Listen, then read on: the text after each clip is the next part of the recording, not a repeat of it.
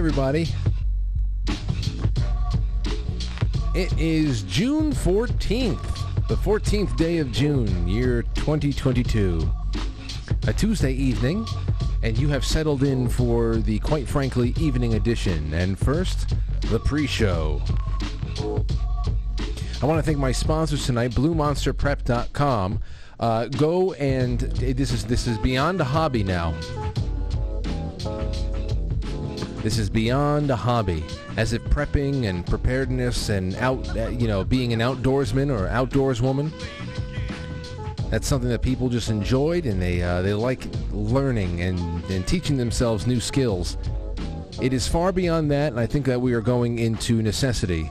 So as I always say, storable food, water filtration, radio communication equipment, anything like that. We are talking about insurance that can really, that you don't have to wait around for a check. You know, somebody smashes into your car, you wait around for Geico to cut you a check a couple of weeks later. This is something that you can cash out yourself, keep on hand or in secure locations that nobody else knows. You want to keep it safe from all the dumbfounded dipshits. That's the real danger after the collapse, the dumbfounded dipshits. But I urge you to go to BlueMonsterPrep.com. I was telling my uncle about it last night. Hopefully he shows up on the website and gets in touch with Pat and Gina. I said they're unmatched in their customer service, and just let them know what you have and what you're looking to do.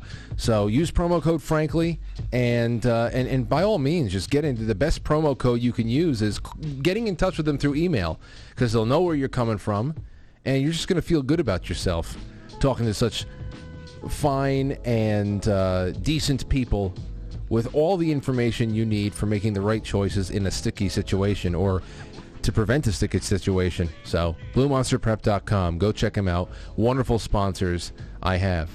And I also want to thank all of you at home for sponsoring this show through Super Chats and through the monthly pledges that you can make on Subscribestar or directly through QuiteFrankly.tv. You have always been my biggest and primary sponsor. The sponsors between Secret Nature and Blue Monster, that really goes toward staff and a lot of the utilities over here and bigger projects that we're trying to cobble together behind the scenes.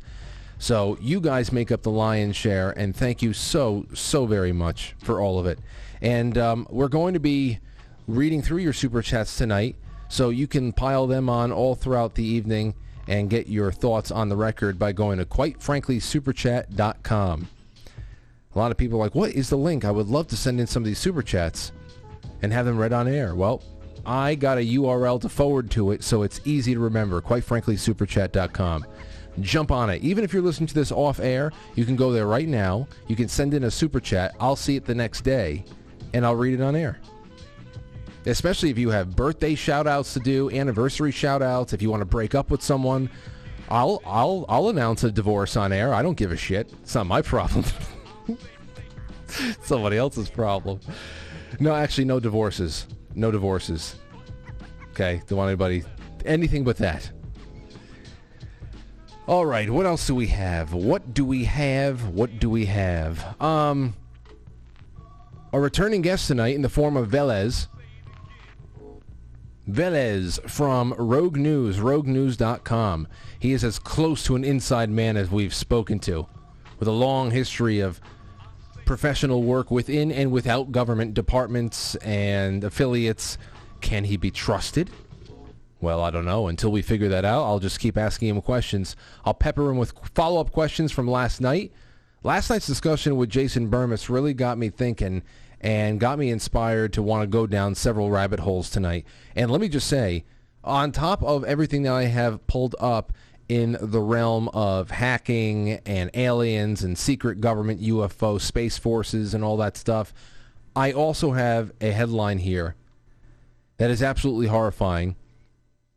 It happened in China today, and we've got to talk about it. It was published this morning around 8:04 a.m., and we have to talk about this. I'm going to save it until Veles is on. It's important because it's happened. It's happened in a place where, a lot of our civil liberties killing surveillance programs and everything else that has been tested, that has been market tested and designed, at least in part by companies like Google, companies and government departments and bureaus that are completely jealous of the social controls that the Chinese have already been rolling out over the last couple of generations. And we know that social credit systems are a part of the future plans for everything. It's not just what Facebook and everybody else wants to implement. It's what's already being rolled out in places, some spots in Europe. We know from all of the supervillains that were at the Bilderberg, well, we don't know too much about what went on Bilderberg this year, but I have to imagine it's not too far off from what was going on in a more public way at Davos. We know what they have in store. We know how important AI and tracking and what you are doing, your carbon footprint, what it all does as far as raising or diminishing your social rank and your ability to live life fully under the guise and under the watchful eye of government, to be able to get a loan, to be able to open up a business, to be able to travel more, to be able to have kids. That'll definitely be something one day. They keep talking about population explosion, but we know that's not the case. Anyway, this headline out of China is frightening. It's frightening. We knew it was coming, but damn. So I'll do that when Veles comes on. I'll keep you hanging on a hook. All right, here is a headline from the AP about that stupid January 6th panel. It's just a headline. I didn't watch it. If you've been watching it, email me. Tell me what you've noticed so far. Aside from that, everything is fucking stupid and ridiculous. And if it weren't for these reenactments and these performances and everything else, then there'd really be nothing to talk about. Just like how if it weren't for Adam Schiff and his puffy pufferfish face, if it weren't for him putting on his James Cagney act when he was pretending, he was LARPing the phone call between Trump and Zelensky in 2019, in September of 2019. If it weren't for that, I mean, what would there be to the whole first impeachment? Nothing. So they're putting on their James Cagney acts again. And here's some of the headlines that we are getting as a result. January 6th panel hears Trump detached from reality in defeat.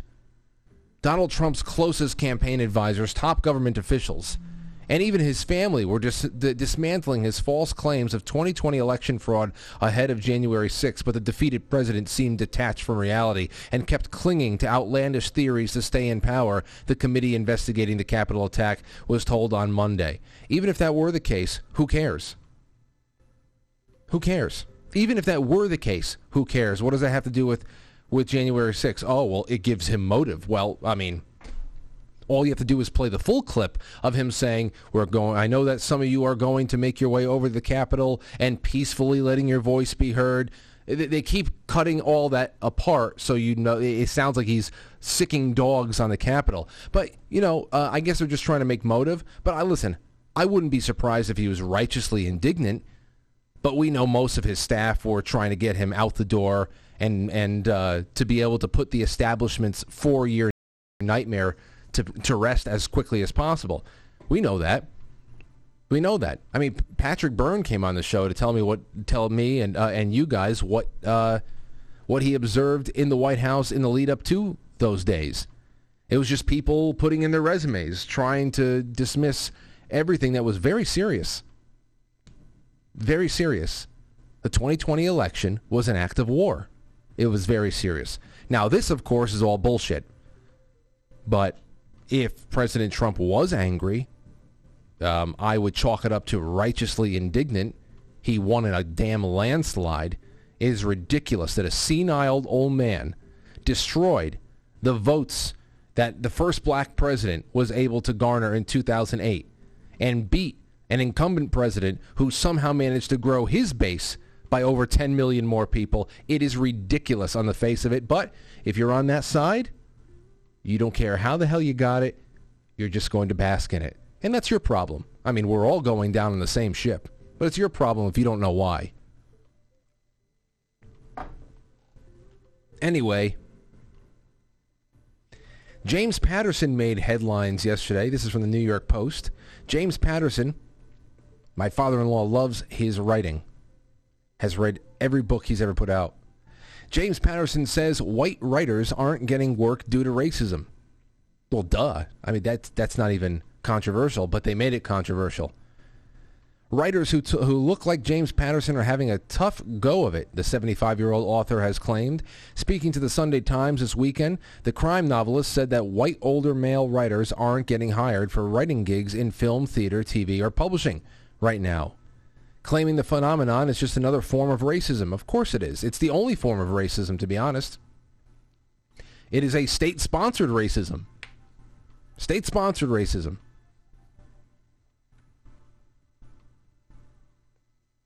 Patterson has sold more than 450 million books across 20 or so titles during his nearly 30-year career, most notably the neo-noir book series following Detective Alex Cross. But listen, this is everybody started jumping on him by saying, "Oh, wow, of course, how out of touch you have to be. He's so rich. He's been so successful." What does that mean? I don't know what that could possibly mean. This is just the way it is. And the fact that this is so out in the open and it is openly advertised, they try to de-white every space there is, even though the spaces aren't made for white people. There's absolutely nothing on merit these days. No impetus and no real value put on merit these days. It's all race. It's all ticking down and counting down to a day that there is no more of a white majority. This is not coming from our side. Black, white, brown, anybody who is not part of this crazy, regressive, Marxist, Bolshevik movement is thinking like this. Nobody except these Bolsheviks. Many of them are white. And that's just what's going on. The same thing was put in place in places like South Africa, Zimbabwe. The same program is being run here, but it's just taking a little bit longer because they needed to brainwash a few generations of the majority white population that they needed to step aside, kneel down, stop having children, all that. See, in Zimbabwe and in South Africa, they needed to indoctrinate majority black population to attack and to cause civil unrest and make everything fall apart. In the U.S. and Europe, they needed to convince white people to off themselves. And that's what's happening right now. And if you talk about it, then you're nuts. I mean, it's openly advertised. Speaking of advertisements, you might have heard about this. Burger King made a little bit of a problem for themselves. They were trying to be really progressive. They're trying to fit in. And Burger King in Austria, I think it's in Austria, they made a campaign where their burgers were going to be put either top buns or bottom buns together. Because, they're trying to make all the sandwiches homo and stuff like that, I guess. Anyway, they stepped on it. They stepped in it, I should say, in trying to do the right thing, what they thought was the right thing to fit in. This is from People magazine. Agency behind Burger King's Austria's Pride Whopper apologizes for same bun campaign. They have to apologize. The Burger King Austria's Pride campaign photo featured burgers with either 2 sesame seed top buns or 2 bottom buns rather than one of each. The Austrian advertising agency behind the Burger King Austria's Pride Whopper campaign has apologized following the backlash on social media. On Saturday, agency Jung von Matt Dono posted an apology to its LinkedIn page, acknowledging that the agency did not engage with Austria's queer community enough before launching the Pride. We should have engaged with the queer community before we launched our new hamburger campaign. You stupid fucks. You deserve to fail. Although this is just going to be turned into just they're going to laugh, then everybody's going to go back to eating the Whoppers again. But you stupid, clumsy bastards. Burgers that feature either 2 Sesame Street, blah, blah, blah. Time to be proud, read the ad. There it is right there. Proud. We've heard your voices and listened carefully. Oh, wow. We've heard you. Like they're God, listening to the prayers at night. Young von Matt Deneau wrote in LinkedIn, the Pride Whopper is part of our client's engagement as official partner with Vienna Pride. The work also includes an influencer campaign with proud members of the Austrian LGBTQ community. Catherine J. Stout tweeted this, I'm just obsessed with the same Bun Whopper promo because straight people saw it and were like, oh, okay, it's like 2 boys and 2 girls, I guess. And gay people saw it and were like 2 tops and 2 bottoms? Incredible. Yeah, no, it's ridiculous. Then there's like, it's on us. We intended it to be blah, blah, blah, and our strongest concern, we offended members, blah, blah. You sick, pathetic burger makers. Bad ones, too. Burger King's like, we were just trying to fit in. We were just trying to fit in. You know, like, different arrangements of meat and buns. You know, like, butts. Like, butts. You get it? Like, butts. Butt. You know, sex. Am I right? Sex? Hot sex? Ugh, there's a burger company. Burgers. This is the craziness. And this is why it's not going to take too long before us to completely bottom out. And that'll be good, because then all of your gender theories are going to have to really, they're going to have to turn up some kind of a magical end, because you're not going to be able to feed yourself with your stupid theories about what your penis really is. That's going away. That's going away soon. Speaking of going away, did you hear about what's going on with a lot of these Ukrainian refugees that are being just sprinkled in throughout Western Europe? In places like Sweden, they're being attacked by all of the Arab refugees that shouldn't be there.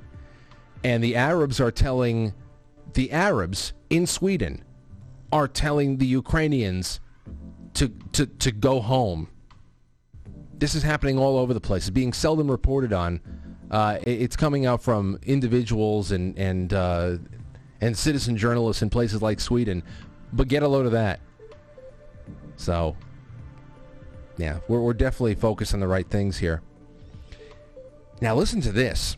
This is from the National Pulse. You remember we were talking about there was going to be robotic parent substitutes for children to read them stories to go to bed, and for parents there was going to be AI children to be able to curb depopulation. Well, this just came out right now from the National Pulse, and it's pretty serious. That was a couple of weeks ago we did those headlines. Here's one for you. Transhumanism. Former government advisor claims 1 in 5 babies will be virtual by 2075. So 1 in 5 babies won't be real. They're not babies. But they're getting people, if you can make people believe the things that they're believing and they're talking about and they're giving credence to in places like institutions of higher learning, then of course you're going to find people more so by 2075, if we stay on this trajectory, who actually think that babies could be digitized. Virtual children are being proposed as a viable solution to overpopulation, according to a leading authority on artificial intelligence and a former United Kingdom government advisor. Computer-generated babies that cost around $25 per month. You even have to pay. You have to pay. That is amazing. They convince people to stop having children because they say the world is being overpopulated. They give them digital babies, and they have to pay for them $25 a month.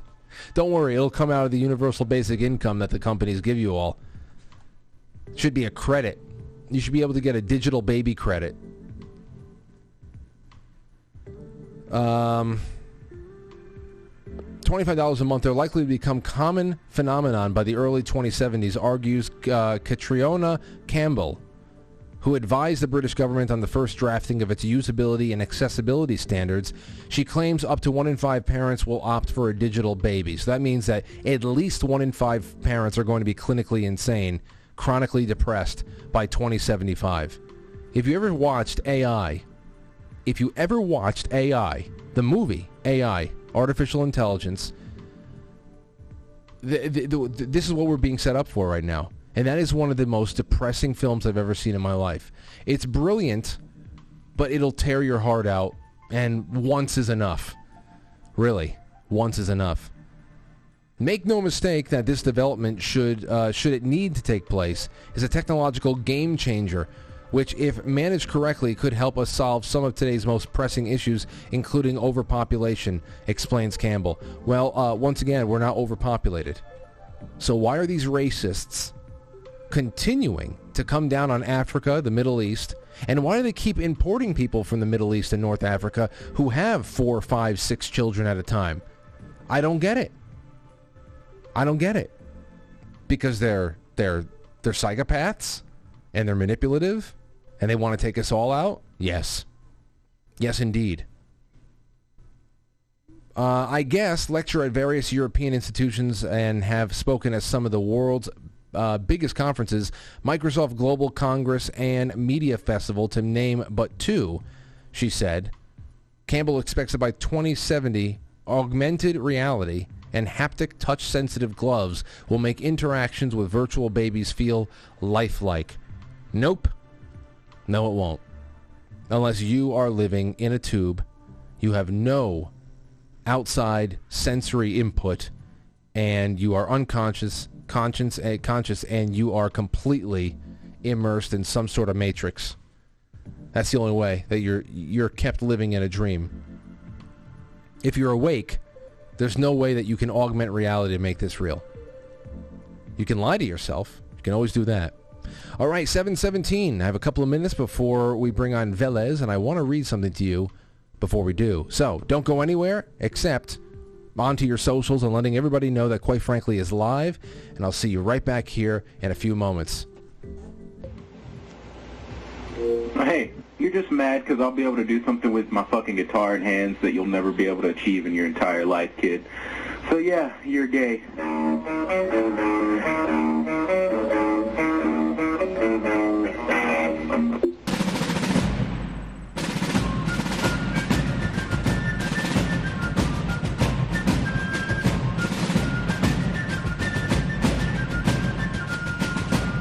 You let one ant stand up to us, then they all might stand up. Those puny little ants outnumber us 100 to 1. And if they ever figure that out, there goes our way of life. It's not about food. It's about keeping those ants in line. That's why we're going back. Does anybody else want to stay? Let's ride!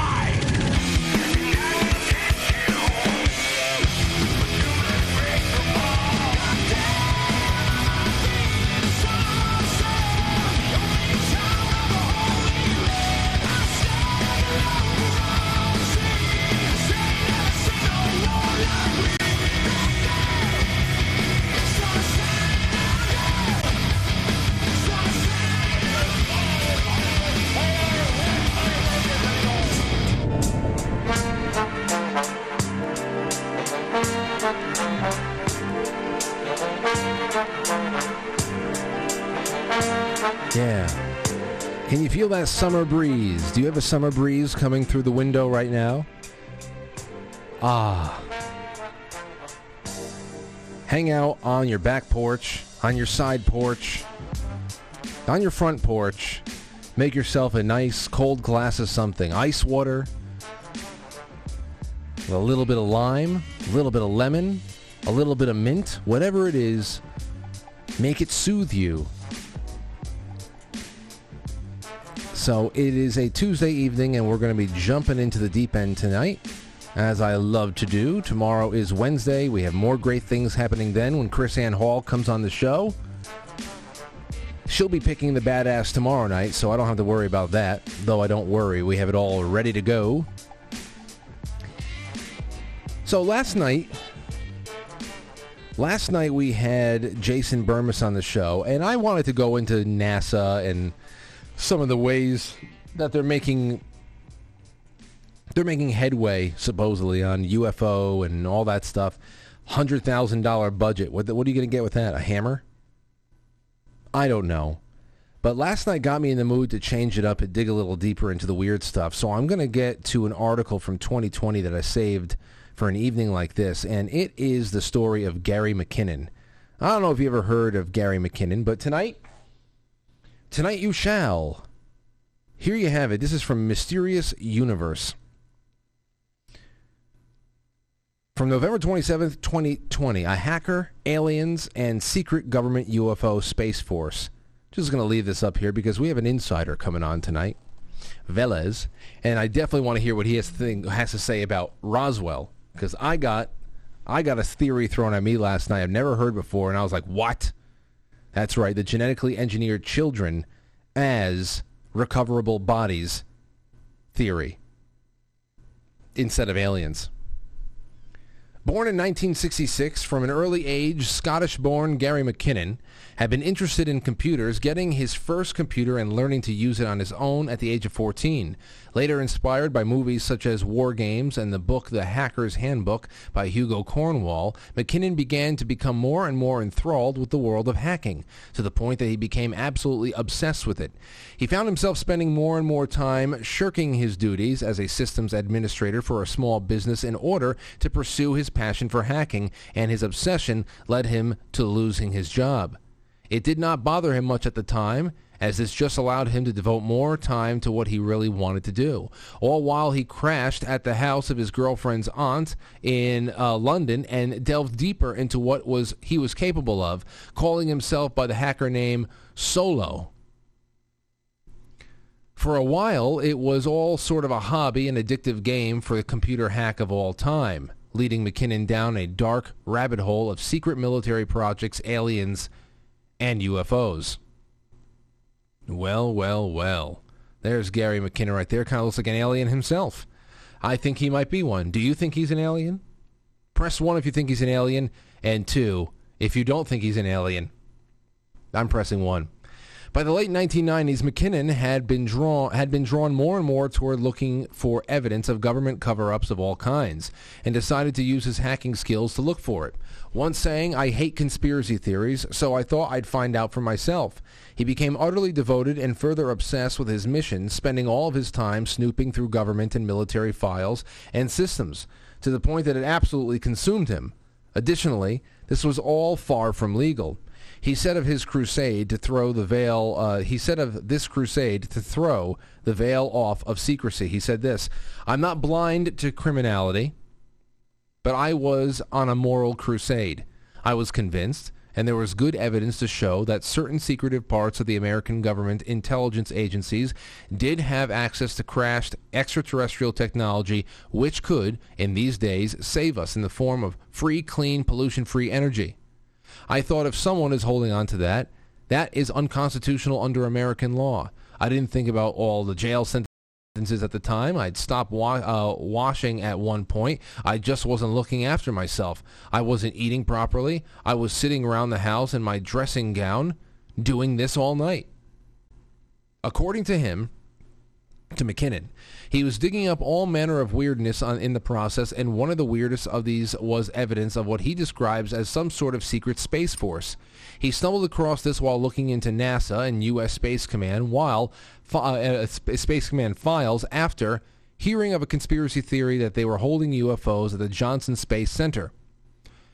Not content to just discuss conspiracies about it, he began hacking into NASA to see for himself, and it would turn out to be shocking and very weird. McKinnon would say of this in an interview with Wired. He said, "A NASA photographic expert said that there was a Building 8 at Johnson Space Center where they regularly airbrushed out images of UFOs from the high-resolution satellite imaging.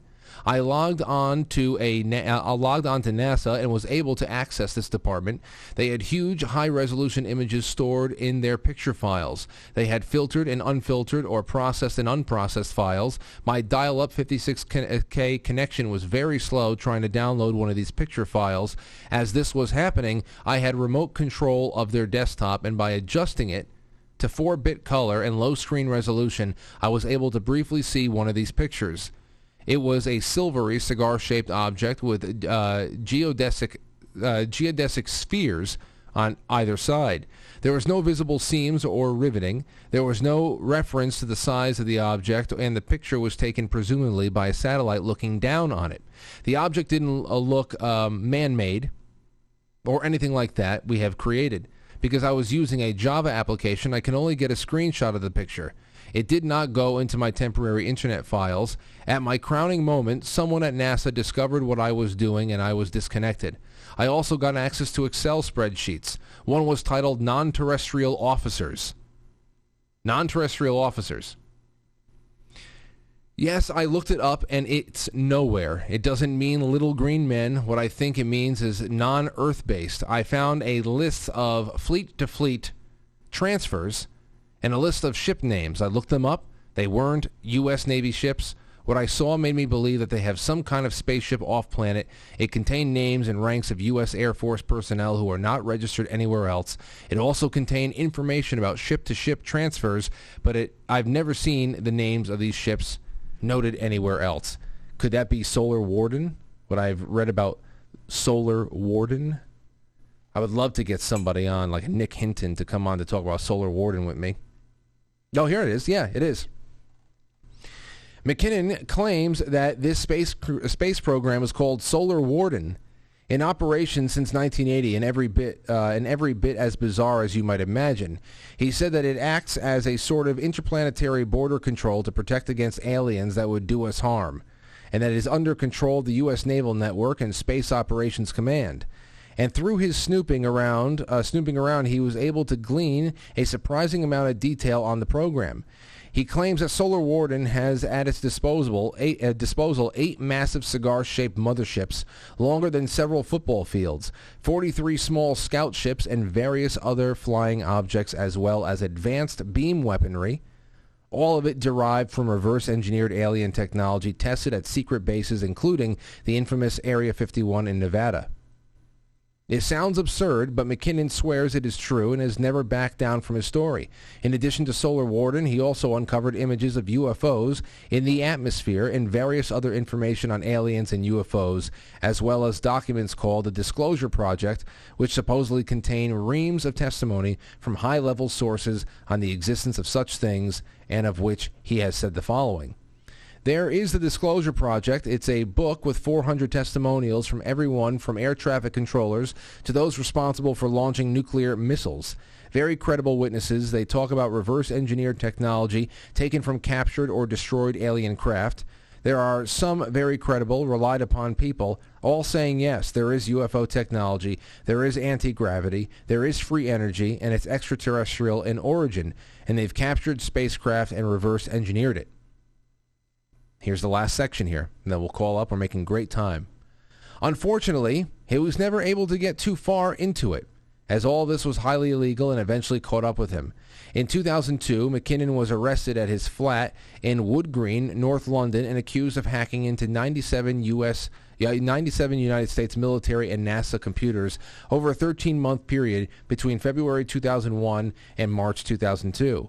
Much of it allegedly causing a lot of damage in the process. For instance, he is accused of altering or deleting critical files from operating systems, rendering important systems inoperable, copying data, account files and passwords, interfering with military operations, compromising sensitive and classified data, and leaving threatening messages.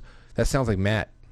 All of which was, according to officials, intentional and calculated to influence and affect the U.S. government by intimidation and coercion. But if he's done all that, where is the proof? Very compelling story, but I love listening to it and reading through it. But I mean, he did all that. He wasn't able to get any viable screenshots over 13 months or more. That one 13-month period, I should say, between 2001 and 2002. Considering that all this happened directly after the 9/11 terrorist attacks, the U.S. government took this very seriously and made aggressive moves to have him extradited to face trial there, something which could mean up to 70 years in prison for McKinnon. So far, these have been endless appeals. There have been endless appeals and judicial reviews, meaning that he has yet to face these charges on American soil and likely never will, although extradition efforts have been ongoing. We are left to wonder just what he really found while breaking all sorts of laws. Did he really see top-secret government files pertaining to aliens and UFOs? And more importantly, did he really uncover evidence of some Space Force using alien technology? There have been plenty of people and so-called whistleblowers making similar claims, so what are we to make of this? He has not yet provided one shred of concrete evidence, and his detractors have pointed out that he was high on weed most of the time. That just means it was more fun. The hacking. That doesn't mean. What does that mean? He doesn't know what he's talking about. He was high on weed. Obviously, they've never smoked weed before. Most of the time he was hacking. So is this all just tall tales? What the hell is it? Okay, that's a stretch. That's the biggest stretch in this entire thing. McKinnon is definitely in deep doo-doo with the American government, but whether any of that has anything to do with aliens and UFO space programs remains to be seen. Well, ladies and gentlemen, let's get to our guest tonight and just start talking about one thing or another. Now, he has 30 years background in government and commercial firms as a research scientist and program manager with several specialties. Prior federal agencies, including the Department of Defense, Homeland Security, Health and Human Services, and large commercial firms to small businesses, has held a number of security clearances, and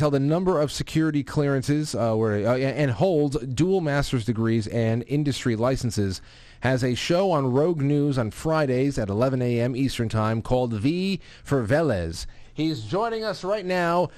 Veles, how you doing? He's in there with me, sitting around.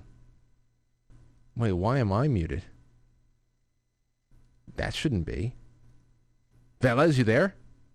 I'm here, brother. Jeez, I don't know why I was muted. That's weird. Welcome to the show, man. Thank you. Glad to be here. Well, let me ask you something. Health and Human Services. Boy, did you start off with a heck of a number of topics. I know. I also have to remember that since we're doing this on Discord, there is a 3 to 4 second kind of like a blind spot in the audio that we might talk over each other a little bit. I'm sorry in advance. No worries. But Health and Human Services, were you part of that amazing rollout of Obamacare? No. Well, no, I was supporting some of the laboratory operations from kind of a back end IT standpoint. Understood. Now, are you completely out of the government realm? Oh yeah, for the time being, yes. I'm currently doing some work, consulting work, and probably heading back into the commercial space maybe the next 2 to 3 months. But yeah, I exited HHS earlier this year. Okay, well, so that was the last department you were with. Yeah, rather dramatically, I would add, because I made it very clear it was a vote of no confidence in the agency. Okay, well, I voted no confidence in that agency a long time ago. I'm glad that you have caught up with us all. Get the hell out of there. Stay. Put your talents toward radio. Yeah, well, as the other old story goes, sometimes being on the inside can tell you things being on the outside can't. So True. That's the other aspect of it. Well, let me ask you this: have you been watching the J6 committee tap dance extravaganza? Oh God, no! I just totally cannot do that. I don't have enough medication to be able to watch that nonsense. God, you need uppers for that because it's very depressing. You need uppers. I wouldn't. That or you need like a BW3s with just a whole bunch of people getting hammered, laughing themselves silly at what's going on with that. Yeah, it must be fun watching that if you're a dentist. You have a lot at your. You can put the laughing gas on. You just watch the J6. Come to my dental office. We're going to put on the laughing gas and watch the J6 committee on ABC. No one is paying any attention to that. It's all theater. And what's even more like tragic from a political standpoint, is somebody who used to spend a lot of time in Washington, is the frustration I'm sure certain parties are feeling that you went through all this trouble to get this committee together with these people to have hearings on this topic. And other than the theater that's been produced, it will not help them in any way, shape, or form in the midterms. It's only going to alienate people further. I mean, just completely is counterproductive. Well, I think that you hit it right on the head, and we've seen the playbook over and over again the last few years. It's really, really exhausting. But since you used the word alienate, let me just break the ice here big time, Bill. I want to break the ice here in a big way. Now, I had Jason Burmis on last night. It's July is coming.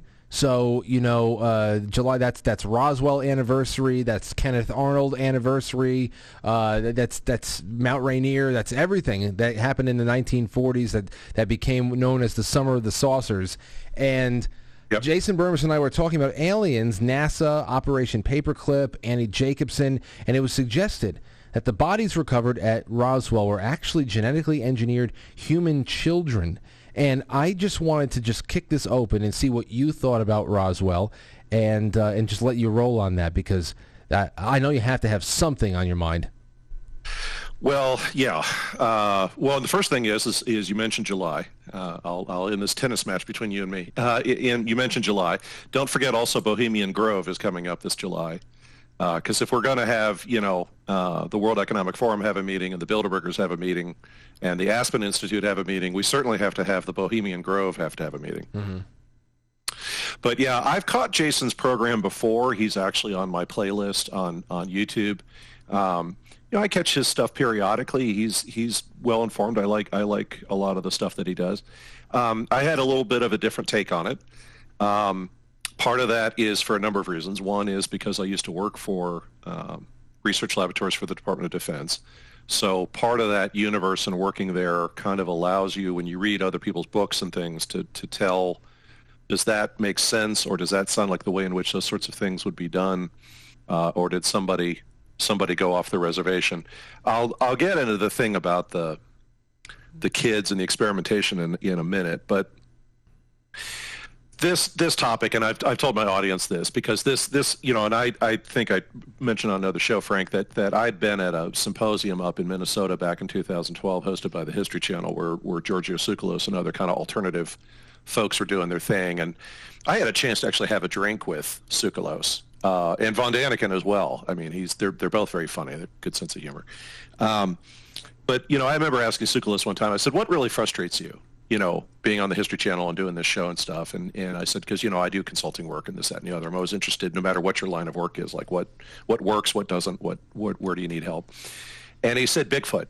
And I go, what do you mean? And he goes, I keep trying to do serious work out there. I know, and he's like, there's this girl and she's doing his hair and like making it poof out and everything.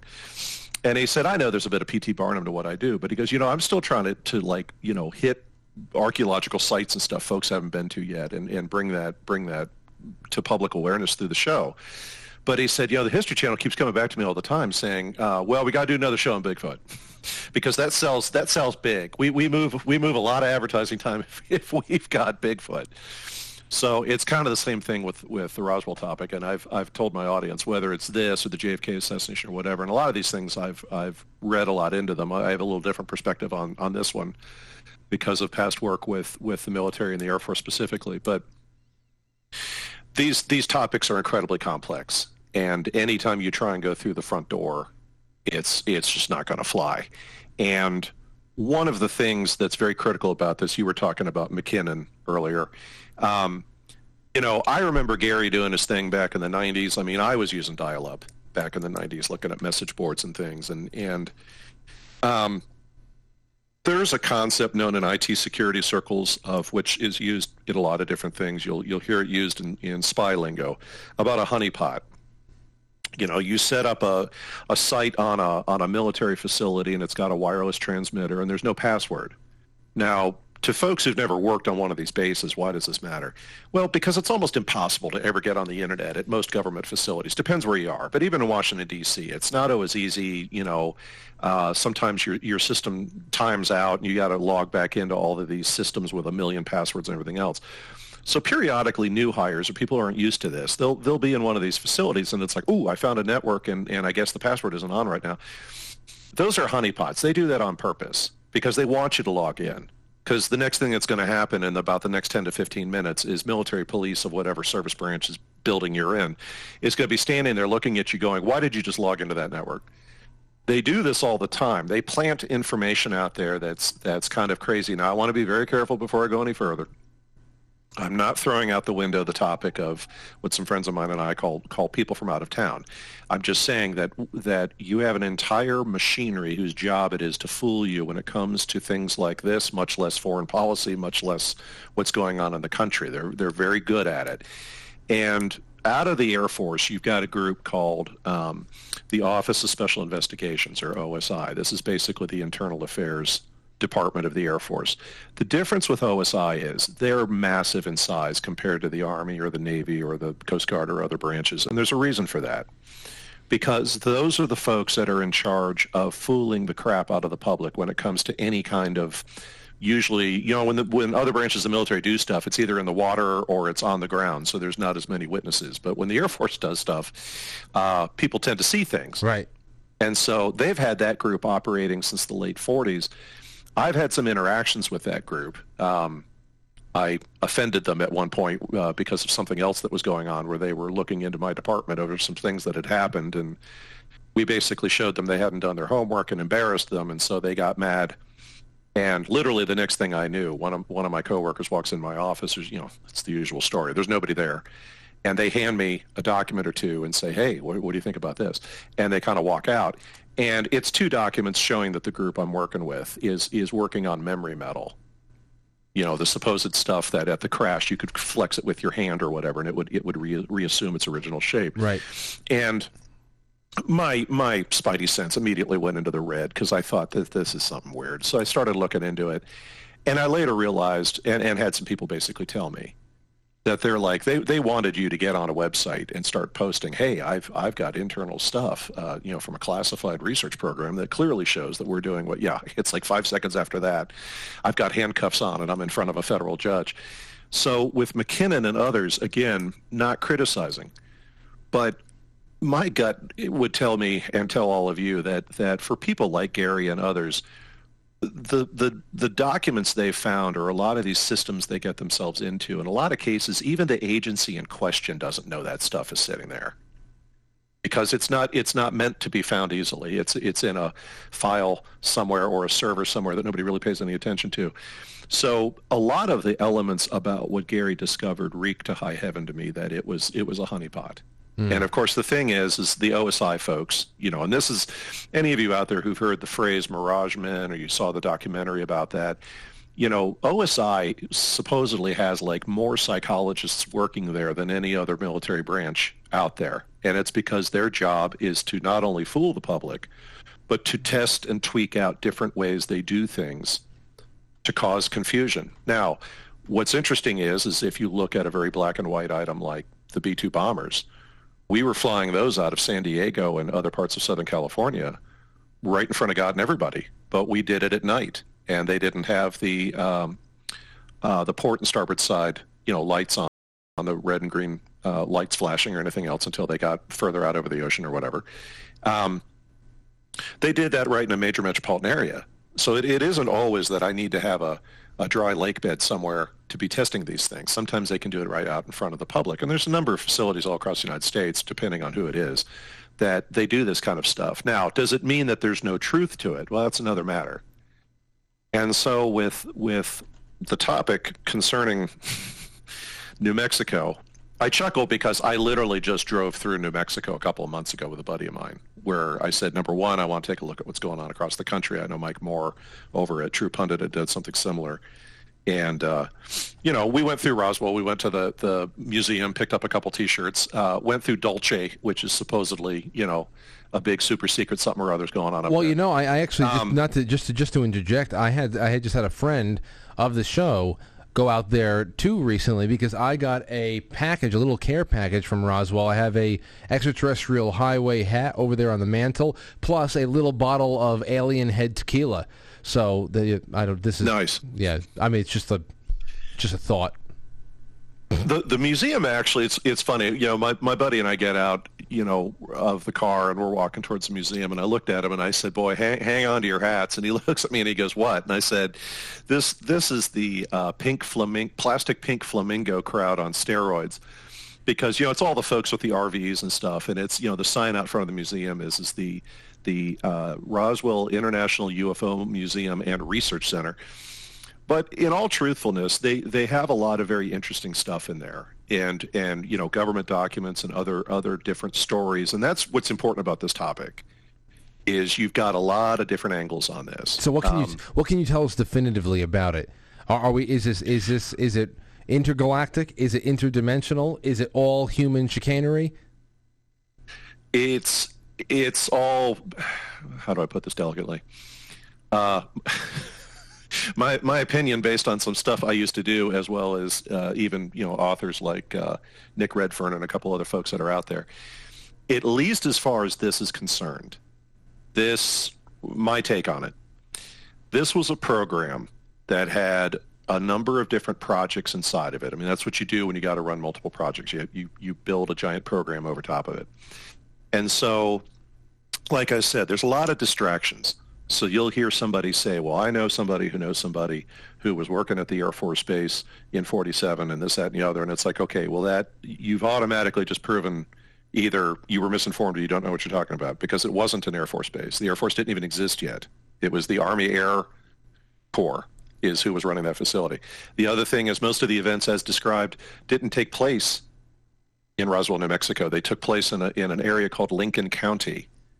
So this is why, like, for government investigators that are trying to keep an eye on anybody who's poking around things in the wrong direction, you start talking about, well, I was out on the Max Braswell Ranch. They're going to go back to drinking their coffee. You start talking about Lincoln County, or you start talking about the White Sands Missile Test Range, or you start talking about some of the other test ranges out there during those years, or you start talking about the fact that all the safety records, which, by the way, Frank, is a felony. It's a federal felony. You can't not have the safety records for test ranges because of what they do out there. I mean, if a missile goes flying over the wall, they got to be able to track what happened, who got hurt, etc. Those records are all missing from those years. It's just a big black hole. Nobody can get to the bottom of what the heck's going on out there. I mentioned to my audience on a show where we kind of delved into this topic, where I said one of the things I always appreciate about UFO researchers is they're very non-traditional in their thinking. So one of the tactics that community went down the road of using is instead of filing FOIAs for things like flat out, show me the flight logs, like a scene out of A Few Good Men, show me the flight logs between the Roswell Army Airfield and, at that time, Wright Field. It was not Wright-Patterson. They instead started asking questions like, now this will sound a little strange, so bear with me.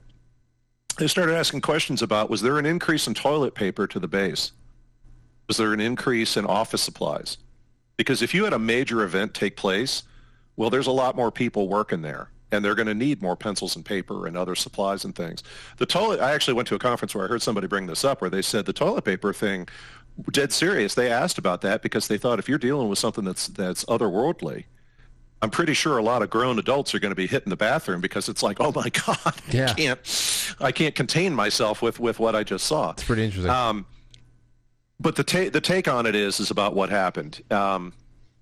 They were working on a couple of things. The first is that, well, and this is very important. If you go to Foreign Affairs Magazine or Foreign Policy Review, and yes, I realize some of those magazines are produced by quote unquote the enemy, Council on Foreign Relations and similar groups. But in the international affairs community, it's been a fairly known thing, but it's not something you hear in most college classes. It's certainly not anything anybody talks about in high school. When the war ended in 45, or even a few months before, and everybody is starting thinking about, okay, what's the world going to look like? Eventually, Japan's going to surrender. Germany's already surrendered. It's us and the Soviet Union. How are we going to deal with this? The main thing on everybody's mind in the United States, at the State Department level and at what in today's world we would call think tanks and similar, the only thing that was on their mind was, and this is no joke, we can't ever again have another Pearl Harbor.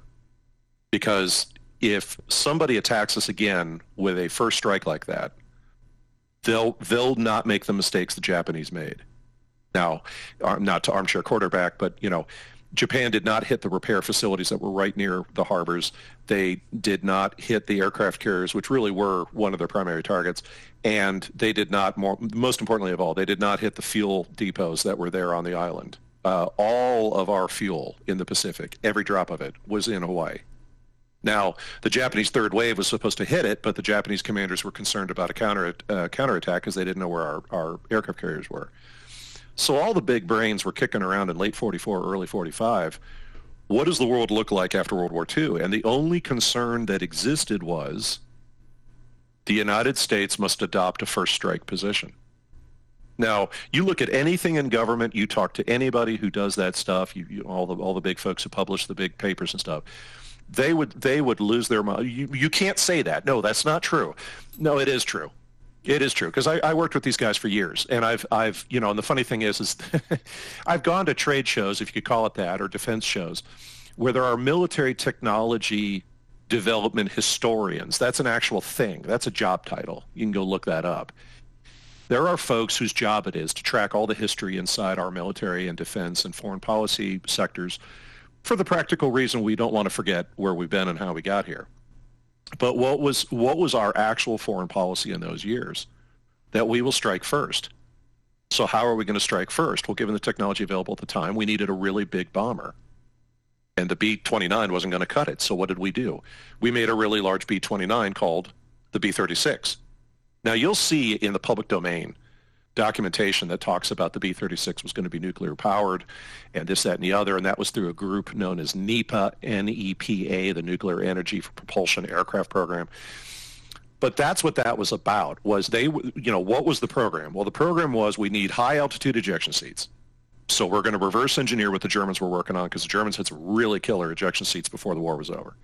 Because we're going to need ejection seats that work at higher altitudes than are traditionally used, which means I need a place where there's not a lot of people, somewhere in the Southwest perhaps, where we can run these types of tests. And we're going to need weighted down, simulated like dummies that can be punched out of aircraft that are being, they call it platforms, but I mean, that's just basically a big heavy thing that you take up into the air. But the other thing they used, there's no other way to say it, they used cadavers. And so we need a high-altitude ejection seat system, number one. We need a high-altitude aircraft, which means we aren't flying at 18,000 feet anymore like a B-17. We're not flying at roughly 30,000 feet. They're flying, they were working on incrementally higher and higher aircraft platforms of things that we take for granted in today's world, where like on a commercial airline flight, you might even be flying at 40,000 feet. They were trying to figure out 50, 60, 70,000 feet. The other thing, too, was B-29 pilots were reporting weird sunburns and stuff that other pilots hadn't experienced before. Why? Well, they're flying at higher altitude and thinner air. So we were starting to figure out more and more about, the higher up we get, the weaker the atmosphere gets, the more the pilots are exposed. So they started working on things like very large contact lenses or curved lenses that fit over the eye to reflect a nuclear flash. And in part, it's one of the many aspects of that story. This is where the thing comes about, where something crashed. I've got people wearing kind of loose-fitting uniforms or no clothing at all. They're disoriented. They're making weird squeaking or screaming noises, and they've got these black things. They've big bulbous head and the big black eye thing. So are you saying that there is a chance that all of the crash/recovery stories coming from the Roswell area, Lincoln County, the Roswell, whatever that has come out to be known as, that it could also just be that we were testing bigger planes, ejection seats, and that cadavers were being just spewed out, and people were somehow mistaking big helmets and eyeglasses as actual alien creatures? How can they not just see it's a dead body with eyeglasses on? Well, there's a couple of things. Even in the quote-unquote, alien autopsy film, there's a scene in there where one of the doctors is peeling a black material off the eye of the subject. Now, I'm not going within 100 miles of that film. I've heard some stories about what that probably was, but the point is that the importance of that scene is that things like that were technologies that were being worked on. We would call them in today's world contact lenses, but it was coverings over the eyes that might prove to be helpful for pilots. Now, from what I've read, And, from some of the stuff I used to do, the program was abandoned because it was causing too much eye irritation in the pilots, and it was just better to use goggles. The other thing, though, that is the darker aspect of this, it gets back into what Burmis was talking about yesterday with the bioweapons research labs the Japanese had. 731, Unit 100, Unit 516, all these others. You'll often see, even on Wikipedia, stories that say, well, these labs were working on chemical weapons or what. They were working on biological weapons. And this is one of those backstories that you talk to the right people internationally and they'll tell you, oh, yeah, we know what that was really about. But the history books don't record it. Japan was very close to developing biological weapons that attack specific races. And that was considered almost bigger than a nuclear weapon. And so we got a hold of it. We brought, it wasn't really paperclip per se, but it was a paperclip-like program, and that's often been forgotten. And I think I brought this up on another show with you. I'm not sure. But the net is you always hear people, well, the Germans. It's like, yeah, Germany built, I worked in a lab that originally was designated to work on reverse engineering stuff the Germans had at the end of the war. They came up with some pretty clever stuff. But the aspect of World War II nobody ever talks about, by design, please insert the Mirage Men again, is what was really going on with Japan. They'll protect that with their lives.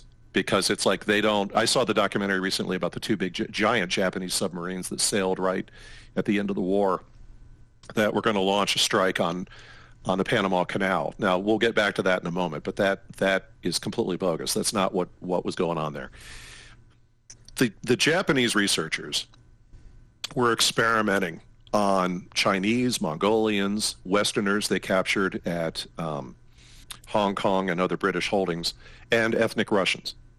And by the way, Frank, this is one of the reasons why, like what's going on in Ukraine right now, a thread of that is, trust me, Russian government officials always get really twitchy when they start hearing somebody is experimenting on Eastern Europeans, because that's not the first time that's happened. Well, the first thing you said, the first thing I thought of was, wow, 80 years later, for anybody to be denying that it's even possible that anybody can set out with an objective to find a germ or a virus or anything that could be engineered to only target a specific type of ethnic group is just ridiculous. Especially since we've heard talks at West Point get even more specific than just ethnic groups as far as what can be done with biological assassinations.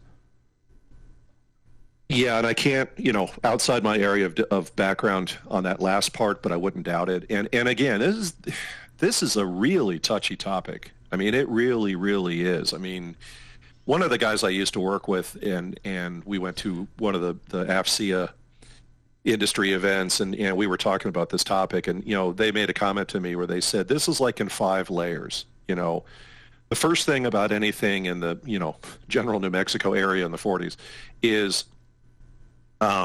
well, we were testing high altitude parachutes, and of course we all know that program came much later. Oh, okay, fine, you got us. We were working on giant reflectors to pick up whether or not the Soviet Union was testing nuclear bombs. Not to be indelicate, but you guys weren't looking for the Soviet Union to have nuclear bombs until after they already detonated one. That's why everybody was in such shock when the Soviet Union detonated a nuclear bomb. We weren't monitoring for it. We weren't even expecting them to build one for another 10 to 15 years. So as you go through each of these layers, you've got these cover stories that are meant to distract and deflect, but also to act as like a tripwire. If you suddenly start talking about a certain topic, certain parties are aware you're getting too close to the truth, and they need to pop by and maybe pay you a visit. Well, then, Veles, let me first of all, then there's two questions. Number one is if they were just merely testing ejection seats and all that stuff like that why have to say swamp gas, why weather balloons, why all that stuff, when you would expect the military in the desert to be testing ejection seats? There's nothing really I don't know, controversial about that or crazy. I mean, they had the American public already knew they were testing the atomic bomb out there. So when it comes to alien crashes and all of the alleged alien crashes and all of the reasons, all of the cover stories that were put out there, why the hell even cover it up at all if it's really just what you say it is? Right. It's a good question, and I'll answer it. Because that wasn't the entire scope of the program. The other aspects of the program were, and this data point is in the public domain now, has been maybe the last 10 years. The B-36 was supposed to be nuclear powered.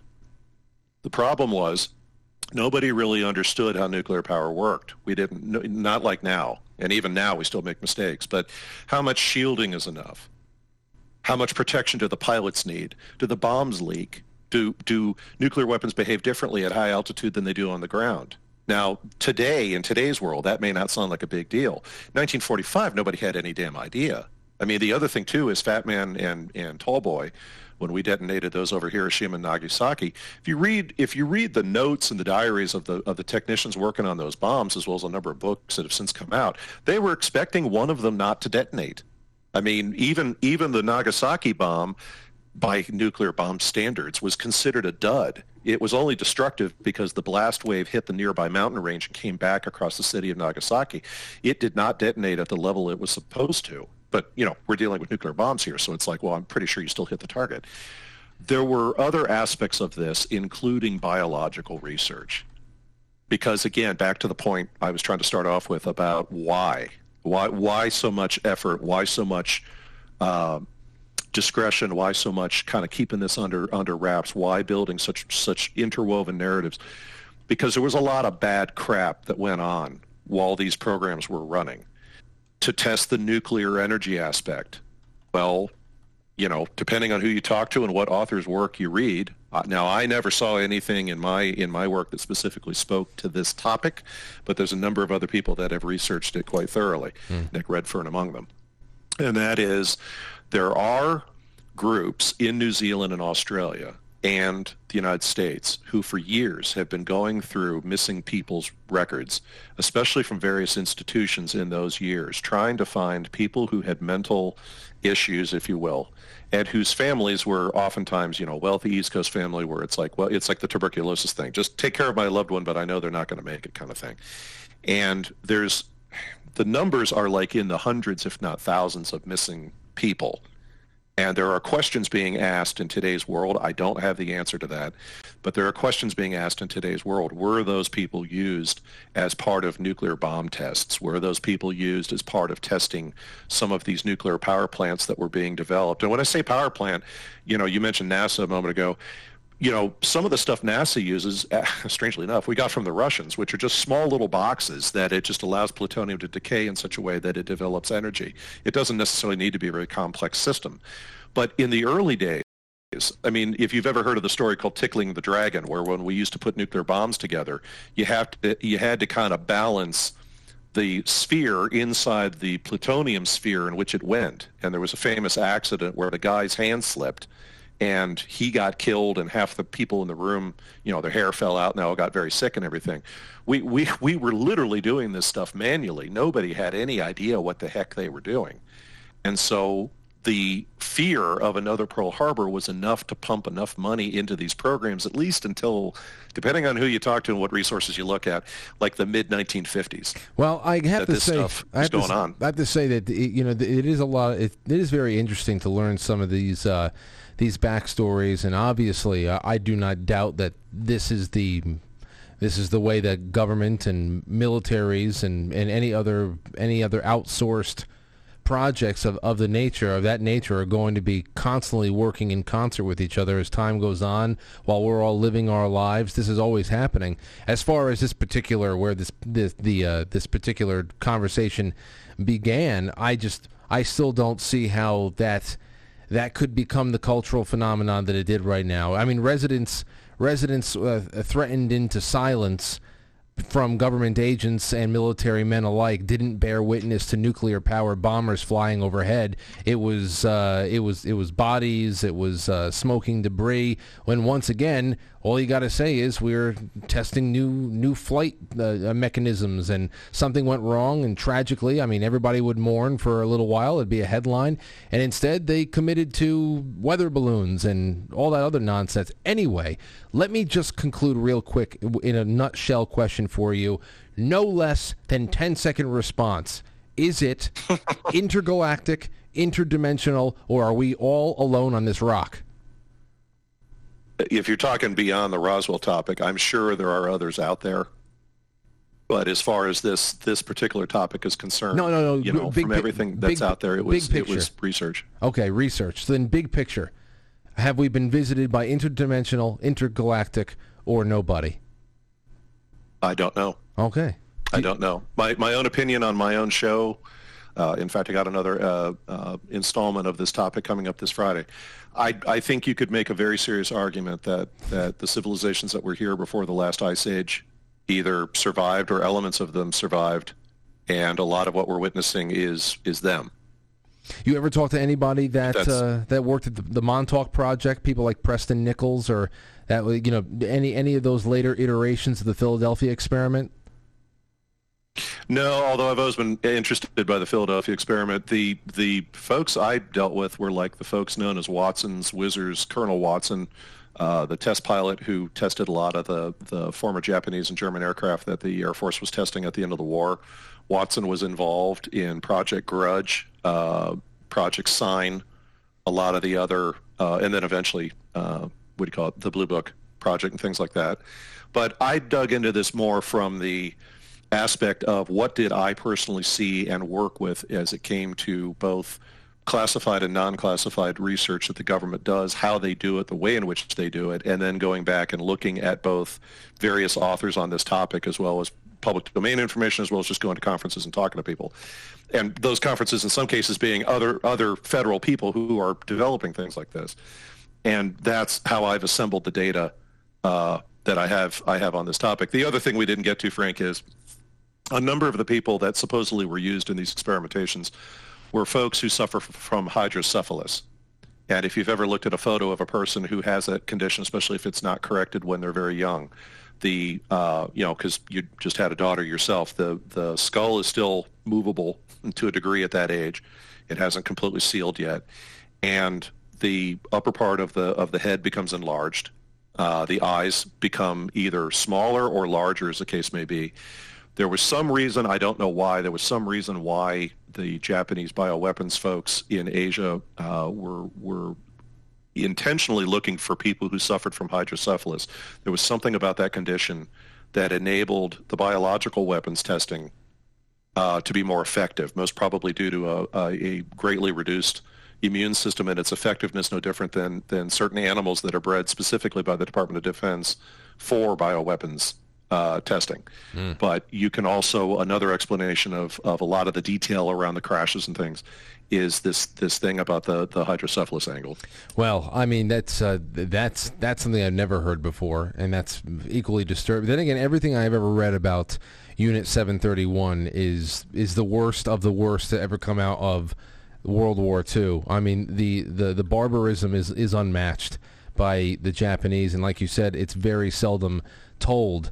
And I mean, the only other worst thing I've ever read coming out of the war or the quickly right after the post-war period, especially behind the Iron Curtain, was the Pitesti experiments. You ever read those? That was you ever read no, about? Okay, that I don't think of. Horrific. We can talk about that some other night. But let me. Well, the other thing too about those Japanese units to keep in mind is that when we were conducting the war crimes trials in Japan, all of the medical personnel, we got most of them.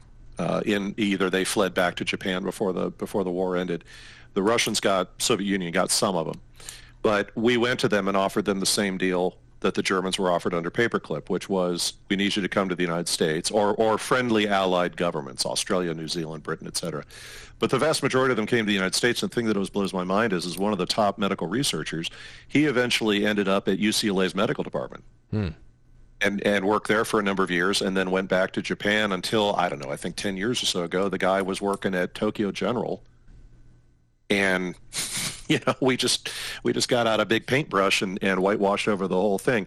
Again, there's a lot of different takes on this topic, and I always welcome that. Whether folks want to take issue with the angle I'm offering here, or other folks that are doing this. I've gone to some of these conferences, which I find interesting because there's some very creative people, and it's interesting to watch folks that are into topic matter that most folks are like, how could there be an argument about different breeds of Bigfoot? And it's like, look, man, just have another beer. That's their thing. Let's just hear out what they've got to say. It's like the researchers that are digging into this topic by saying, okay, I want to see the personnel reports. I want to see who got promoted. I want to see how many supplies the base was using, because if anything weird was going on, you would have increased the amount of supplies you're using. It's a very creative way of tackling the problem. Yes, so it is. I always, it's like alternative archaeology. I'm always welcoming other people's perspectives. I may or may not agree, but I'm more than happy to hear out what they've got to say. The only caveat as far as what I'm discussing with you today is, I did work for research labs in the Department of Defense space. I did work for federal agencies, and I am familiar with and obviously with some time with HHS. I've seen, including the evils of HHS, I've seen how these types of research projects take place, and I've seen and heard various mumblings and rumors from people over the years about, well, I always heard that was about this or whatever. Many of those things that went on at the end of World War II were born of our national paranoia and our need to enable a first strike capability. I've always felt that that kind of thinking is what led to John F. Kennedy realizing, my God, these guys are crazy, whether it was Cuba or other things. So, well, let me. There's a strong reason why they don't want any of this discussed. Let me switch topics and just use that point of paranoia on the as a little bit of a segue, because I want to hit up at least one more topic in a contemporary sense of we were speaking of secret projects and installations and Bohemian Groves and summits and Bilderberg, Davos, all that stuff. And especially when you talk about those people, we talk about technology that has been developed largely in secret, slowly starting to be introduced, warmed up, massaged into the public consciousness. AI is definitely a huge thing about that, a huge part of all of that stuff, and it's going to be married with everything. The chips in our arms that track us to see where we're going from place to place, how it connects us to our ability to travel, to bank, to seek medical help, to, everything. Social credit score, we were talking about it all. Now, I want to go to today, what came out of China. This headline, Veles, please let me know what you think about this. Here's a headline. China bank protest, a bank protest stopped by health codes turning red, depositors say.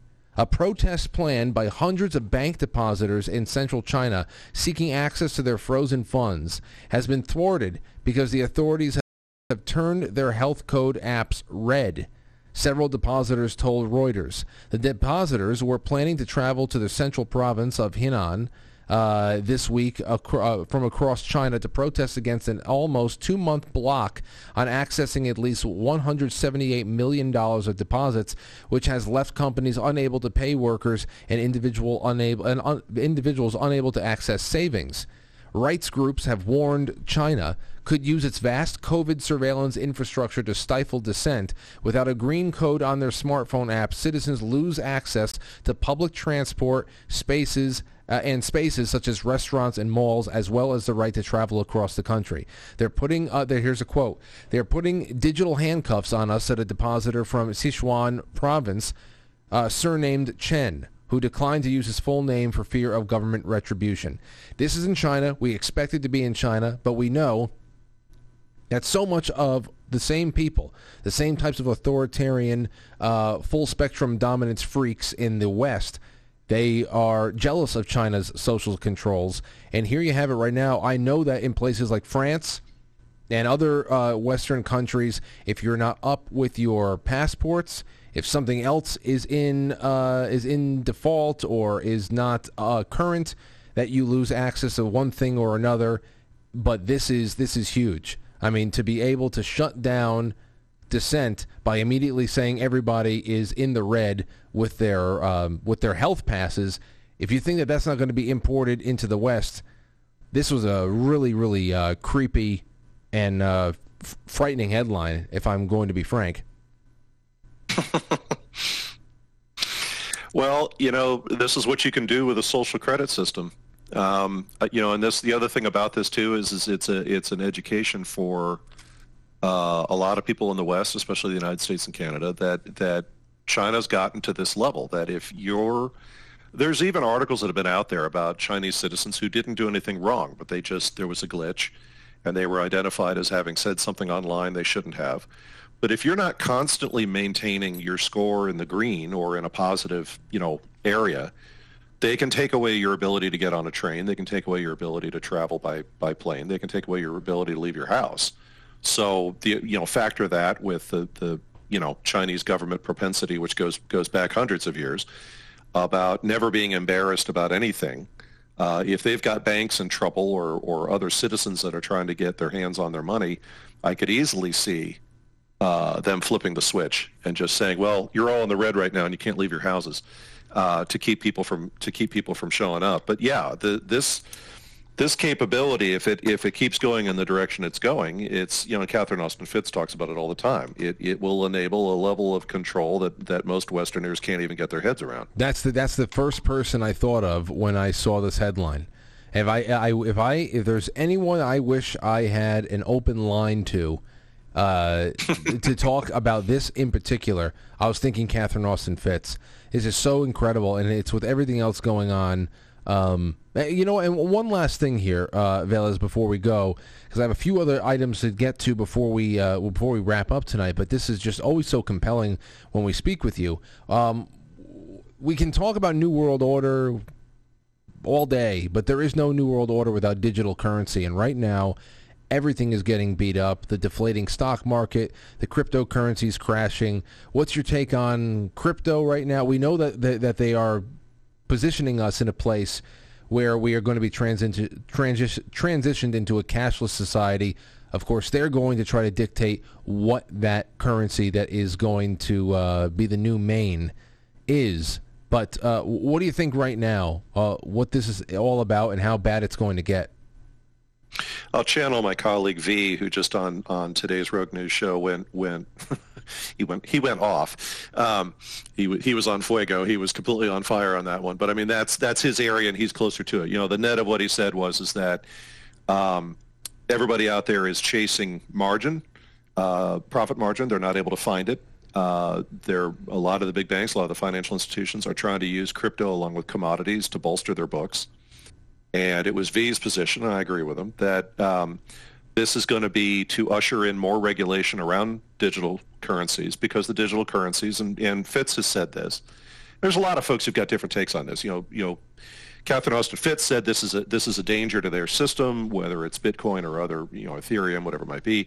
There are other folks who have made statements that they said they felt that crypto day one was just, the World Economic Forum and other bodies out there testing out and working the bugs out of a digital currency before they themselves rolled one out. I don't know the answer. But yeah, I would say that crypto and things like that are going to go through unbelievable upheavals. It doesn't mean it's going to end per se. It may, I don't know. But we're on a much bigger level. We've got economic things coming. I mean, I know you've had folks on your show, Frank. I know we've been talking about on Rogue, many of our Rogue folks, not just myself. Man, there's stuff coming down the river. Mm-hmm. Oh, my God. I mean, I joke with my audience. It's like, you got to keep a sense of humor about this because and to our earlier topic, they may pull the alien spacecraft out of the hangar and drop that one on the White House lawn just to distract us long enough to keep this stuff going. You just don't know. But the midterms, at least in the case of the United States, is a huge part of this. Now, I know folks who get into the dynamic of Democrat and Republican. I wouldn't pay attention to that. But there's a lot of entrenched politicians, we'll use that language, who may be out of a job come this fall. And that does scare powerful people, especially at the local level. Wow. So, the comment I've made to my audience is you just need to be open-minded that in the next 6 to 8 months, you're going to see the kind of crap you can't even imagine. Well, Veles, I appreciate this call. You are live on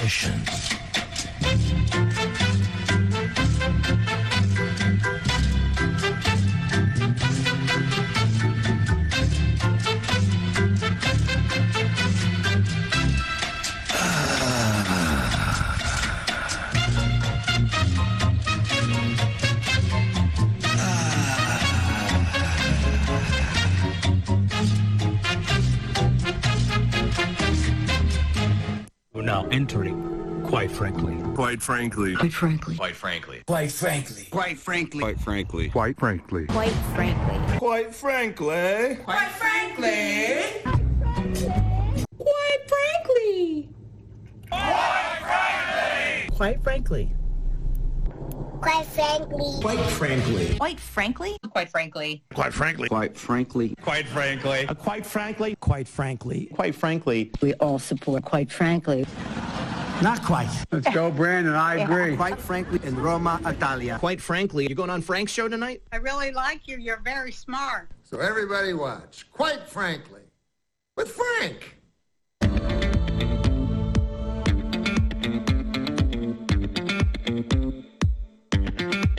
Quite frankly.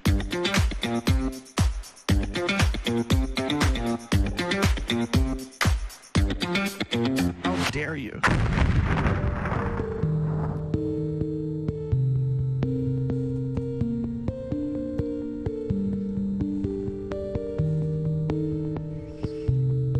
So, how did everybody enjoy themselves? Man, so, what are you more inclined to want to believe? I think, I don't know. I like Veles, but between the ejection, the corpse ejection, I do not doubt that they're using cadavers to test, ejection seats.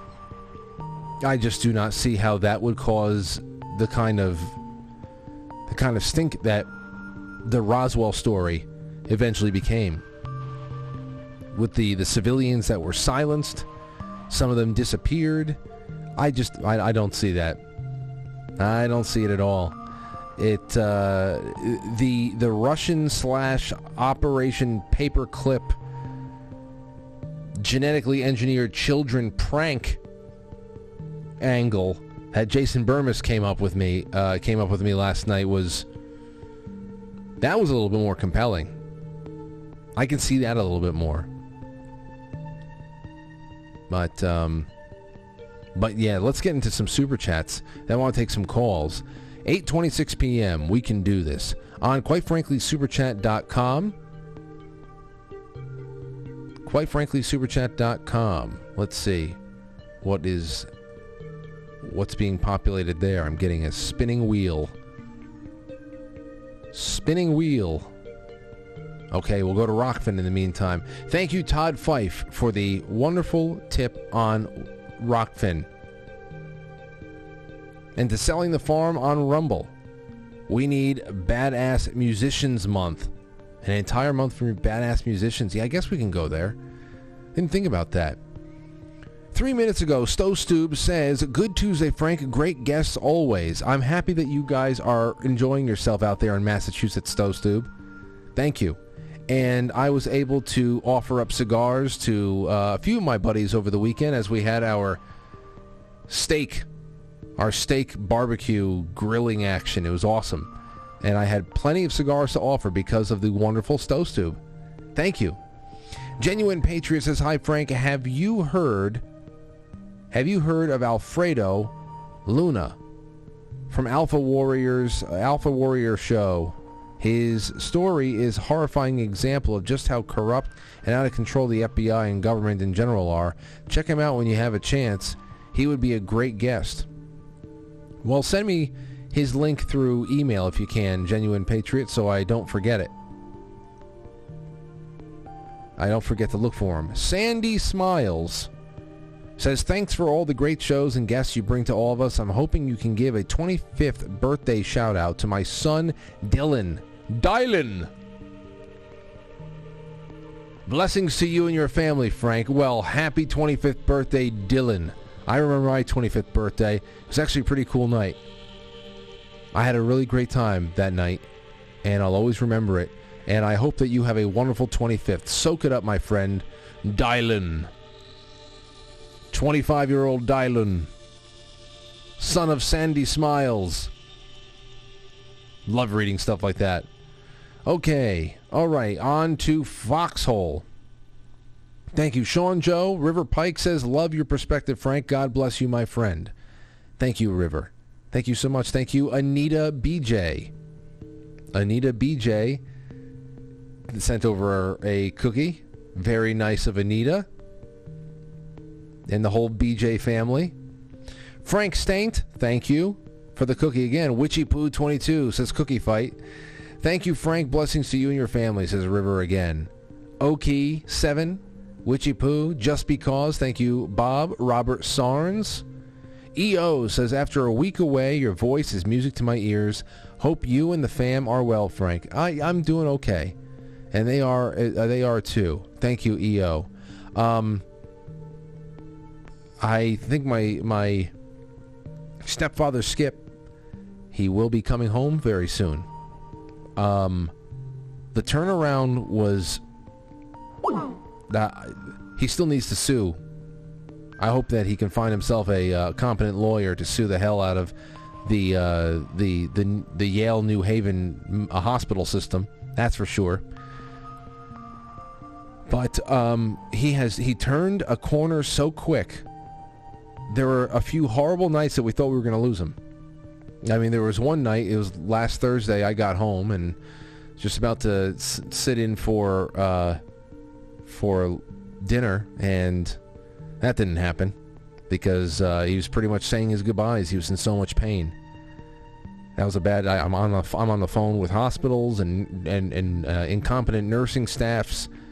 I finally found a nurse practitioner that was very helpful. That was like around 11:30 p.m.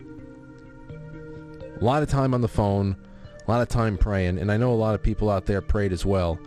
And the day after that, like that Friday, it was just whatever the infection was, whatever was going on, it just stopped. Agony.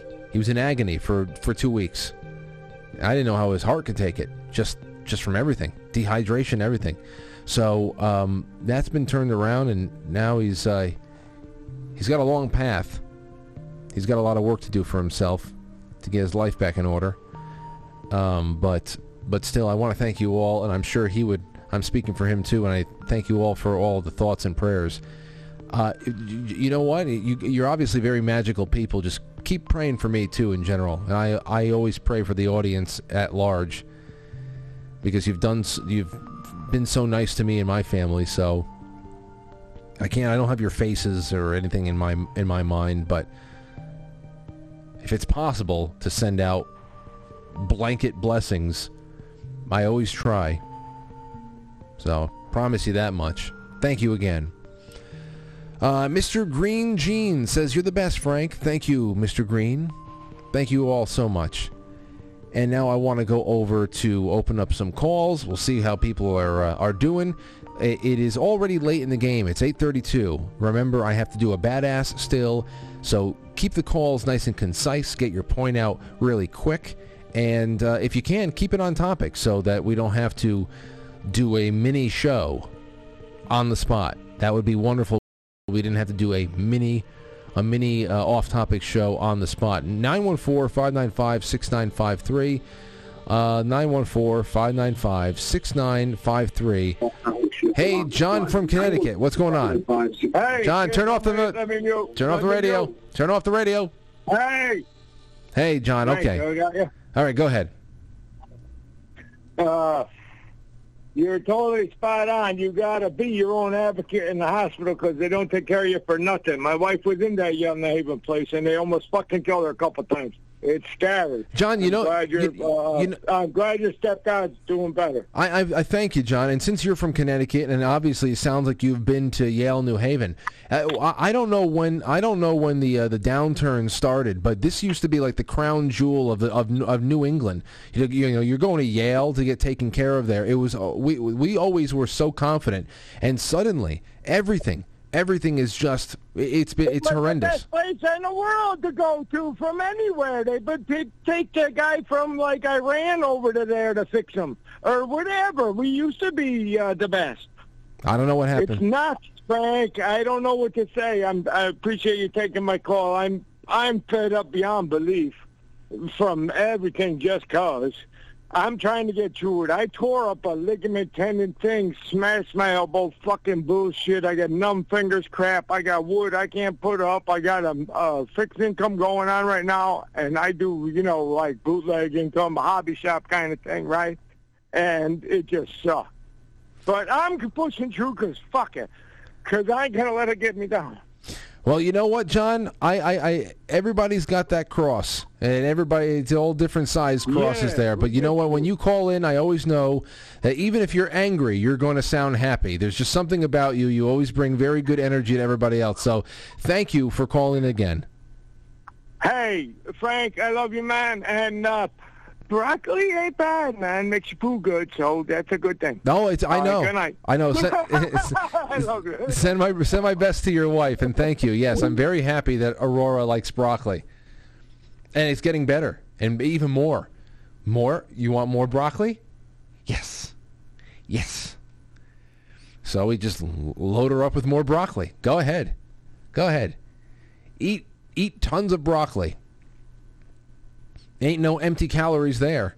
She doesn't even like anything. Sometimes, Lauren just seasons it lightly, maybe a little bit of oil, a little bit of just a tiny bit of garlic or something like that, and she likes it seasoned. But otherwise, you don't need to do anything to it.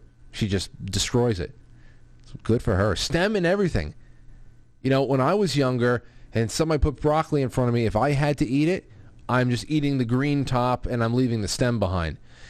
Then again, my grandmother, my mother's mother, and then subsequently my grandfather, when my grandmother passed away, and it was just him that would cook for us from time to time. When they made broccoli, I mean, they made a lot of things that was very, very tasty that I wish I can taste again. But when they made broccoli, they just steamed it and they threw it in front of your face. And every once in a while, maybe a bottle of Cheese Whiz would show up, or squeezed cheese that you can put just a little bit of cheese on just to make it. But there's nothing worse than a mushy stalk of broccoli, steamed or boiled, whatever it is. Oh man, do you know what I love now that I would never have loved ever if I kept eating it the way that my grandparents made it? Brussels sprouts. That's another thing that they just boiled or steamed. It came out mushy as shit. Mushy as baby shit. But now, I have these things diced up, and they're sautéed, and a little bit of broccoli in there. They're nice and crunchy. Sometimes Lauren bakes them a little bit, and they just it's amazing. I can eat asparagus. Another thing that should never come out floppy. Put some sea salt and some oil on that asparagus and bake it. What is wrong with you? You floppy asparagus, Brussels sprout broccoli people. Just like here, Lauren just laughed. They just steamed it and threw it in front of your face. Like, yeah, here you go. It's broccoli. Eat it. No, it's not that easy. It's not that simple. You need to do something else to this damn thing. Just give me mushy broccoli. I'm still very traumatized, as you can see. I have a lot of resentment I hold in my heart. 614, you're on the air. Oh, hello. I'm calling from Australia. Oh, hello. What's going on, Australia? How you doing? I'm really well. Is it Frank? Yes, it is. Frank Curzo, I'm Dieta. I sent you a little email, and I was so honored that I actually just wanted to say absolutely love your show, and I so hope one day I can actually meet you guys. And I pray for you and all your beautiful little family, and I feel that we're part of your beautiful little family. Well, let me tell you, Australia has been when you're talking about anything outside of the United States, I have had an easier time connecting with, and I have connected with many beautiful Aussies because whereas I can be live on the East Coast in the United States, and it'll be way too early for somebody on the West Coast to be able to listen to me live because they're still working. It's 3 hours behind. You guys, it's a morning show for many of you out there in Australia. So out of all of Europe usually gets screwed when it comes to watching me live because I'm at 7 o'clock at night over here. It's usually 1, 2, 3 in the morning over there. But I have had such a wonderful opportunity meeting a lot of Australians because of our time zone difference, and I love you all out there too. Oh, Frank Curzo, I nearly ended up being a New Yorker myself. But anyway, that's another time. But I have this immense connection with you guys, and I really look forward to be able to send that first book to you for little Aurora with all my heart. Oh, I appreciate you. I really do. Thank you so much for that. And you know what? Hold on. I don't want to. I want to make sure that I can have you stored in here. What's your first name again? How do you want it to be stored in the Skype? Well, up to you, Rosangela or Zieta, as I am in the book. You said Angela? Up to you. Rosangela, Rosangela. Wonderful. I love that. Rosangela. You're the only Rosangela I know. And I appreciate you for the book as well. You have no clue. Aurora will go up to Lauren in the morning. Lauren gets a little bit of an easier beat on the day with Aurora. I'm usually just an hour behind them, or maybe sometimes two. But Aurora will go and take a stack of books. And no book goes unread. She takes a stack of books and she brings it up to Lauren every morning and demands that they all be read all the way through. And I'm pretty sure that yours has definitely cycled through a few times. And I appreciate you. Thanks again from everybody. Send my best to everybody in Australia. Tell everybody in the country. I will as soon as we get the books launched and everything. Like I say, yours is the first book that I'm sending to, and it's you. And it's all about culture, tradition, history, and about our beautiful Italian culture. And that's what I believe that we need to maintain and retain and carry forward those traditions. Well, and that's what I'm hoping to do with the series. Now you got me confused because I know that I thought now I'm thinking of a book that it wasn't you. You hadn't sent me a book yet. You said. No, I sent you, darling, the actual. It's the proof. It's in for print. Okay, and, I thought it was. I sent you an email. I was really surprised you replied, and I thought, oh my gosh, the first one's got to go to Aurora. Well, I would love that. I would love that. You know, this audience is actually the people sent a lot of books, but and like I said, all of them get read. But I know that there was at least one or two people in the audience that wrote and published books, and they were absolutely stunning, especially the artwork. So I can't wait to see what you send over, Rosangela. Thank you so much for the call. Thank you. It's a pleasure. And I sent you a little cover of sneak peek of the cover on the email. So, on an email. So, I'm so surprised. I'm so glad that I got on. I can't believe it. Well, I'm just letting you soak it up. I don't want you to, I want you to get your time's worth. But thanks again, and we'll talk soon. Now I got you stored. No worries at all. Thank you so much, Francoso, and everything that you do. Thank you. Be well. There you go. Preserving Italian culture out there in Australia. And for all of you Australians, we're all in the same boat. You're a little bit farther down the road we are, so I know that we're all praying for each other, but you've definitely been the recipient of many prayers over the last year and a half. That's for certain. Let's take a call. 440, you're on the air. What do you think about tonight's show and anything else? Hello. Hello. Yes, sir. You guys are talking about broccoli. I literally have a pot of broccoli on my stove in my camper right now. Oh, okay. So I'm cooking broccoli. How are you going to? How are you going to prepare it? Are you just boiling it? I'm boiling it, and then I'm going to put some butter on it, and I'm going to mow it down with my steak. I got a steak on the grill. I'm sitting on my property right now. I live in Cleveland, but I got a little piece of property out in the woods in Ashtabula, which is like a farm area of Ohio. I'm sitting out in the woods right now, listening to a show with my dog. I got a steak on the grill, and I got broccoli in the stove in the camper. So are you just listening to me through regular cell service or something? Yeah. So you're in. I'm trying. You see, I love this kind of a call, or this kind of when I get emails like this too, because I get to be able to really imagine this. We have a guy on the phone right now who is in the woods with just enough cell service to be able to listen to this show live. He's got the company of his trusty dog, man's best friend. He's got a steak on the grill, and he's got a little bit of broccoli being boiled, but it's going to be buttered, so it's not a total mortal sin. And you're going to have broccoli and steak. And that's amazing. I hope you have a wonderful night. And I got my Glock in my waistband and my rifle in the camper. I'm sitting by my pond. I'm listening to Quite Frankly.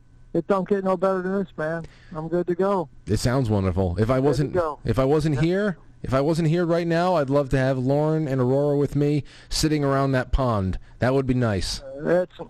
That's beautiful, man. Have a good show. All right, have Thanks, a good one. man. Thank you. Yes, sir.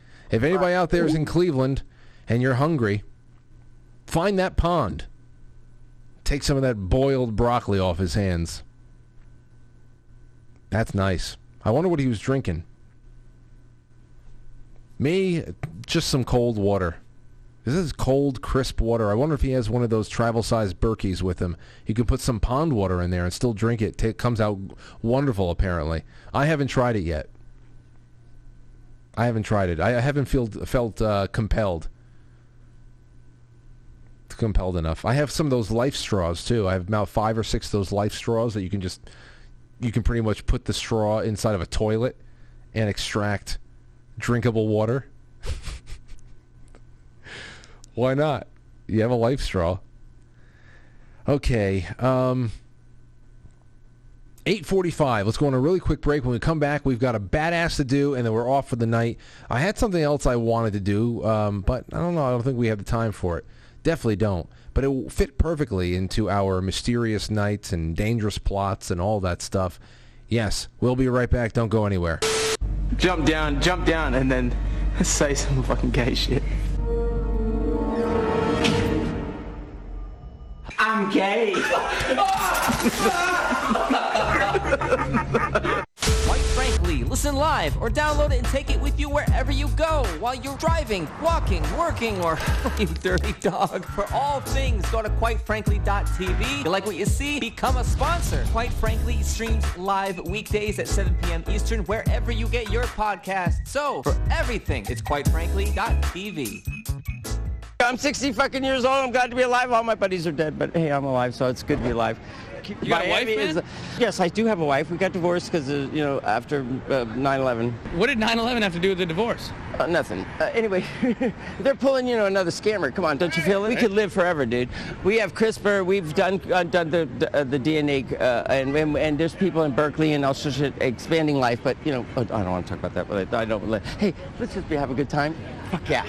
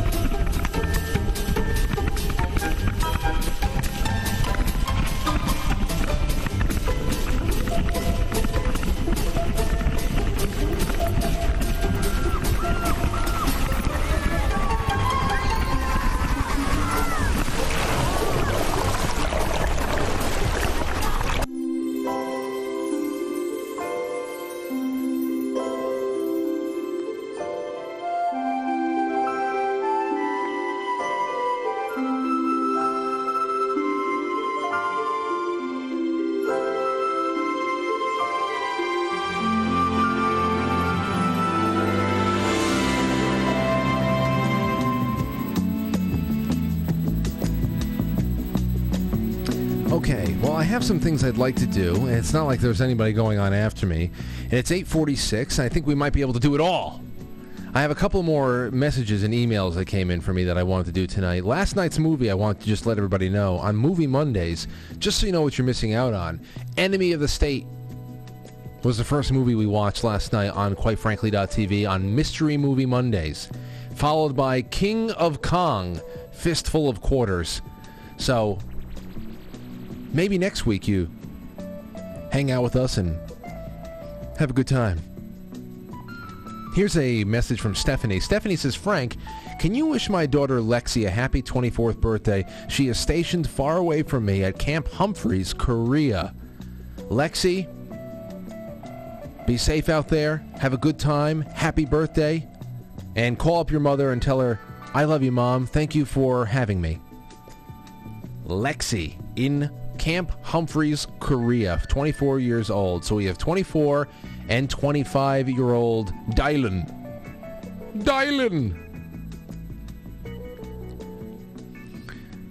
What else do we have? Mike, here's a message from Mike.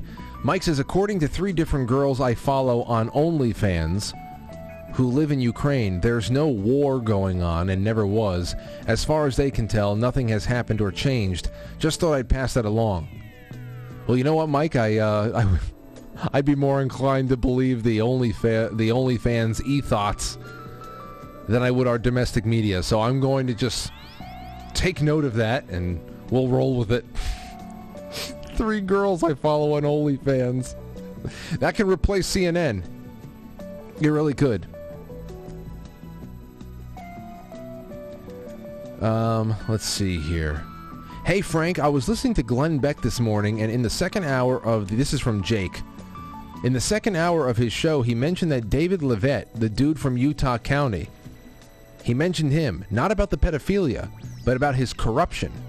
Just thought you'd be interested to hear that. Cheers and God bless. Well, then I guess Glenn needs to do a little bit deep diving then. Glenn needs to talk to the Zell brothers.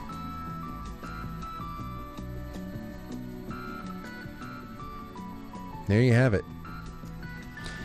Now, there's another little something that I want to show you, because tonight's show is called Open Secrets and Dangerous Plots. I think we've done a lot of that. But if you want a little bit of a throwback to an open secret here in New York, I think you should hear about this. I have 2 segments I want to show you. 2 little segments of an old Intercept article from years ago. And when is it from? 2016, November 2016. It's called Titan Point. Do you know what Titan Point is? What is this big, concrete, windowless structure that almost blends in with the night sky? It just falls away, and there's nothing that really brings any attention to it. Titan Point is the code name it was given. The NSA's spy hub in the middle of Manhattan, hidden in plain sight. You should know about this. I'm going to read you the first and last sections, and then maybe some pictures along the way. It's published on the Intercept. You can read a little bit more on your own if you like. They call it Project X. It was an unusually audacious, highly sensitive assignment to build a massive skyscraper capable of withstanding an atomic blast in the middle of New York City. It would have no windows, 29 floors with 3 basement levels, and enough food to last 1,500 people 2 weeks in the event of a catastrophe. But the building's primary purpose would not be to protect humans from toxic radiation amid nuclear war. Rather, the fortified skyscraper would safeguard powerful computers, cables, switchboards. It would house one of the most important telecommunication hubs in the United States, the world's largest center for processing long-distance phone calls, operated by the New York Telephone Company, a subsidiary of AT&T. The building was designed by architectural firm John Carl Warnecke and Associates, whose grand vision was to create a communications nerve center, like a 20th century fortress, with spears and arrows replaced by protons and neutrons, laying quiet siege to an army of machines within. Construction began in 1969, and in 1974 the skyscraper was completed. Today, it can be found in the heart of Lower Manhattan at 33 Thomas Street, a vast gray tower of concrete and granite that soars 550 feet into the New York skyline. The brutalist structure, still used by AT&T, and according to the New York Department of Finance, owned by the company, is like no other in the vicinity. Unlike the many neighboring residential and office buildings, it is impossible to get a glimpse inside of 33 Thomas Street. True to the designer's original plans, there are no windows and the building is not illuminated. At night, it becomes a giant shadow, blending into the darkness. Its large square vents emitted a distinct, dull hum that is frequently drowned out by the sound of passing traffic and wailing sirens. I really do believe that this was used as an establishing shot in the beginning of Twin Peaks Season 3, 25 years later. I have to rewatch that again, and I have to check it out. Especially that dull hum. Maybe they built it right on top of a gigantic energy... I don't know. Just a vortex. Maybe it's a big portal For many New Yorkers, 33 Thomas Street, known as the Long Lines Building, has been a source of mystery for years. It has been labeled one of the city's weirdest and most iconic skyscrapers, but little information has ever been published about its purpose. It's not uncommon to keep the public in the dark about a site containing vital telecommunications equipment, but 33, never forget that, Thomas Street is different. An investigation by The Intercept indicates that the skyscraper is more than a mere nerve center for long-distance phone calls. It also appears to be one of the most important National Security Agency surveillance sites on U.S. soil, a covert monitoring hub that is used to tap into phone calls, faxes, and Internet data. Documents obtained by The Intercept from the NSA whistleblower Edward Snowden do not explicitly name 33 Thomas Street as a surveillance facility. However, taken together with architectural plans, public records, and interviews with former AT&T employees conducted for this article, they provide compelling evidence that 33 Thomas Street has served as an NSA surveillance site codenamed Titan Point. Inside 33 Thomas Street, there is a major international gateway switch, according to a former AT&T engineer, which routes phone calls between United States and countries across the world. A series of top-secret NSA memos suggest that the agency has tapped into these calls from a secure facility within the AT&T building. The Manhattan skyscraper appears to be a core location used for a controversial NSA surveillance program that has targeted the communications of the United Nations, the International Monetary Fund, the World Bank, and at least 38 countries, including close U.S. allies such as Germany, Japan, and France. It has long been known that AT&T has cooperated with the NSA on surveillance, but few deaths, I'm sure there's few of those too. A few details have emerged about the role of specific facilities in carrying out the top-secret programs.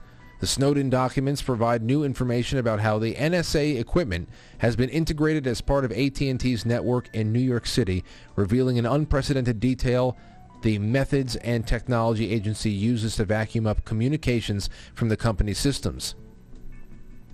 Here's the last part. Yet this is more proof, this is a quote, "This is more proof that our communication service providers have become, whether willingly or unwillingly, an arm of the surveillance state," said Elizabeth Gautier, co-director of the Liberty and National Security Program at the Brennan Center for Justice. Quote, "The NSA is presumably operating under authorities that enable it to target foreigners, but the fact that it is so deeply embedded in our domestic communications infrastructure should tip people off that the effects of this kind of surveillance cannot neatly be limited to non-Americans." The NSA has declined to comment for this story. And here's the some pictures of everything. Let me see. Now this is that's one hell of a shot right there. You can kind of see it's a void, considering how everything around it has lights and life inside of it. It almost looks like a concrete hard drive with a few gigantic satellite dishes on top. You see the Chrysler building in the background, the Empire State Building in green. So, just incredible. And there's a lot more on this we can talk about. Me and Rob have talked about this particular building in the past on the show. But I wanted to bring it back up because I was reading through it again. And I want to actually go by and take a look at it. I still have not driven by. Maybe soon. Maybe soon. Operation Titan Point. Open secrets. They all know it's there, but what the hell goes on inside? All right. Thank you, ladies and gentlemen. Thank you so much. Thank you to everybody that's still sending cookies and wonderful, great contributions to me on Foxhole, Witchy Poo, Mazington, Sean Joe, Just Because, EO. Thanks for the skip update. Jay Brewskis, Mr. Green Jeans.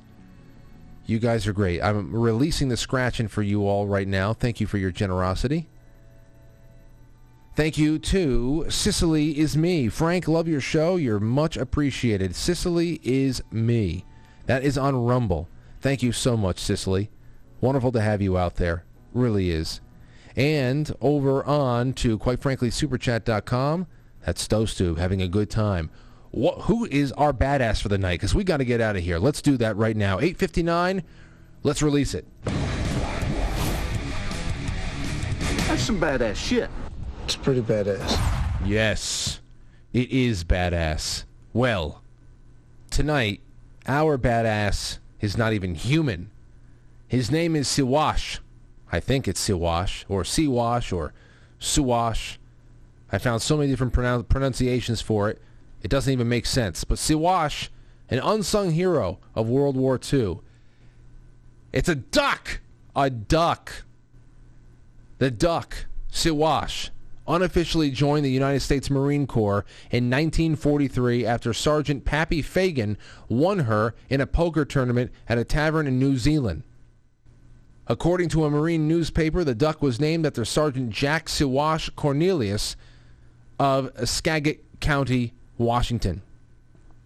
Siwash would accompany Fagan everywhere he went and quickly became the unofficial mascot of the 2nd Marine Division. The Marines also loved feeding her beer. She won't touch draft beer, though, Fagan told the United Press, and it's got to be warm beer the way it was in New Zealand. Her drinking prowess aside, Siwash's bravery was also admired by the Marines, who claimed the duck would, quote, jump in a foxhole the minute the Marines leap, according to the AP. As Colonel Presley M. Rixey joked to the Chicago Tribune in 1944, quote, we valued him too much to have to eat him. Besides, we have no sliced oranges to serve with him. You need to have oranges with duck. Most of the Marines assumed Siwash was a drake, or he-duck, although she later surprised them by laying an egg. So it was not a he-duck. It was not a drake. It was a chick duck. Laid an egg right in the middle of war. Had to do her business. When the Marines stormed the beach during the Battle of Tarawa, the duck followed. And the moment her webbed feet hit the sand, she began looking for a fight. Immediately, Siwash locked eyes on a Japanese chicken and ran in pursuit, and the birds engaged in combat. Siwash took a few hard knocks to the head, but kept fighting until, according to most accounts, she defeated the enemy fowl. As Fagan told the AP in 1944, quote, the rooster didn't have a chance. Was it a rooster or a chicken? I guess it doesn't matter. After the battle, talk spread of giving Siwash a Purple Heart. In the end, she was awarded this citation, quote, for courageous action and wounds received on Tarawa in the Gilbert Islands, November 1943, with utter disregard for his own personal safety, her own personal safety. Siwash, upon reaching the beach, without hesitation, engaged the enemy in fierce combat, namely one rooster of Japanese ancestry, and though wounded on the head by repeated pecks, he soon routed the opposition. She refused medical aid until all wounded members of her section had been taken care of. End quote. Siwash accompanied Fagan back to the United States in late 1944 and was given a hero's welcome, which included 2 radio broadcast appearances, a luncheon in her honor, and all the beer she pleased. After the war, Siwash took up residence at Chicago's Lincoln Park Zoo, where she stayed until her death until 1954. Wow. That's one hell of a run. Her body was stuffed and presented to the National Museum of Marine Corps. So, so her body's still around. Wow, I thought they were finally going to eat her. Through all those years, we finally have a chance to eat her. They didn't do it. They preserved her. Hopefully it was a good taxidermist. Tarawa. How do you say Tarawa, or is it Tarawa? I said it several times, so it's probably horrible. You know what? It's a big world. There's a lot of weird names out there. Exotic names, I should say, not weird. It's very, very commonplace for someone who's not me. But anyway, hats off to Siwash. Hats off to everybody at home. I'll see you tomorrow for the Wednesday night show with Chris Ann Hall. We'll see what we'll do in the second half. And cheers. Cheers and wonderful sleep. Nighty night.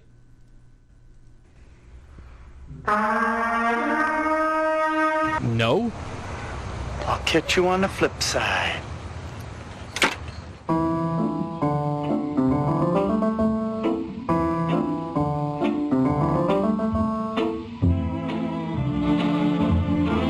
Quite Frankly is filmed before a live studio audience, and now our super chatter, starting with Stowstube, Genuine Patriot, Sandy Smiles. Thank you to Todd Fife on Rockfin, my wonderful friends on Rumble Rants, including Sicily Is Me and Selling the Farm. And Pilled, well, the scratching has already been released. I hope your itches have been scratched, and I will see you tomorrow. Good night. Share the show with your friends and become a sponsor, please. I'll talk to you soon.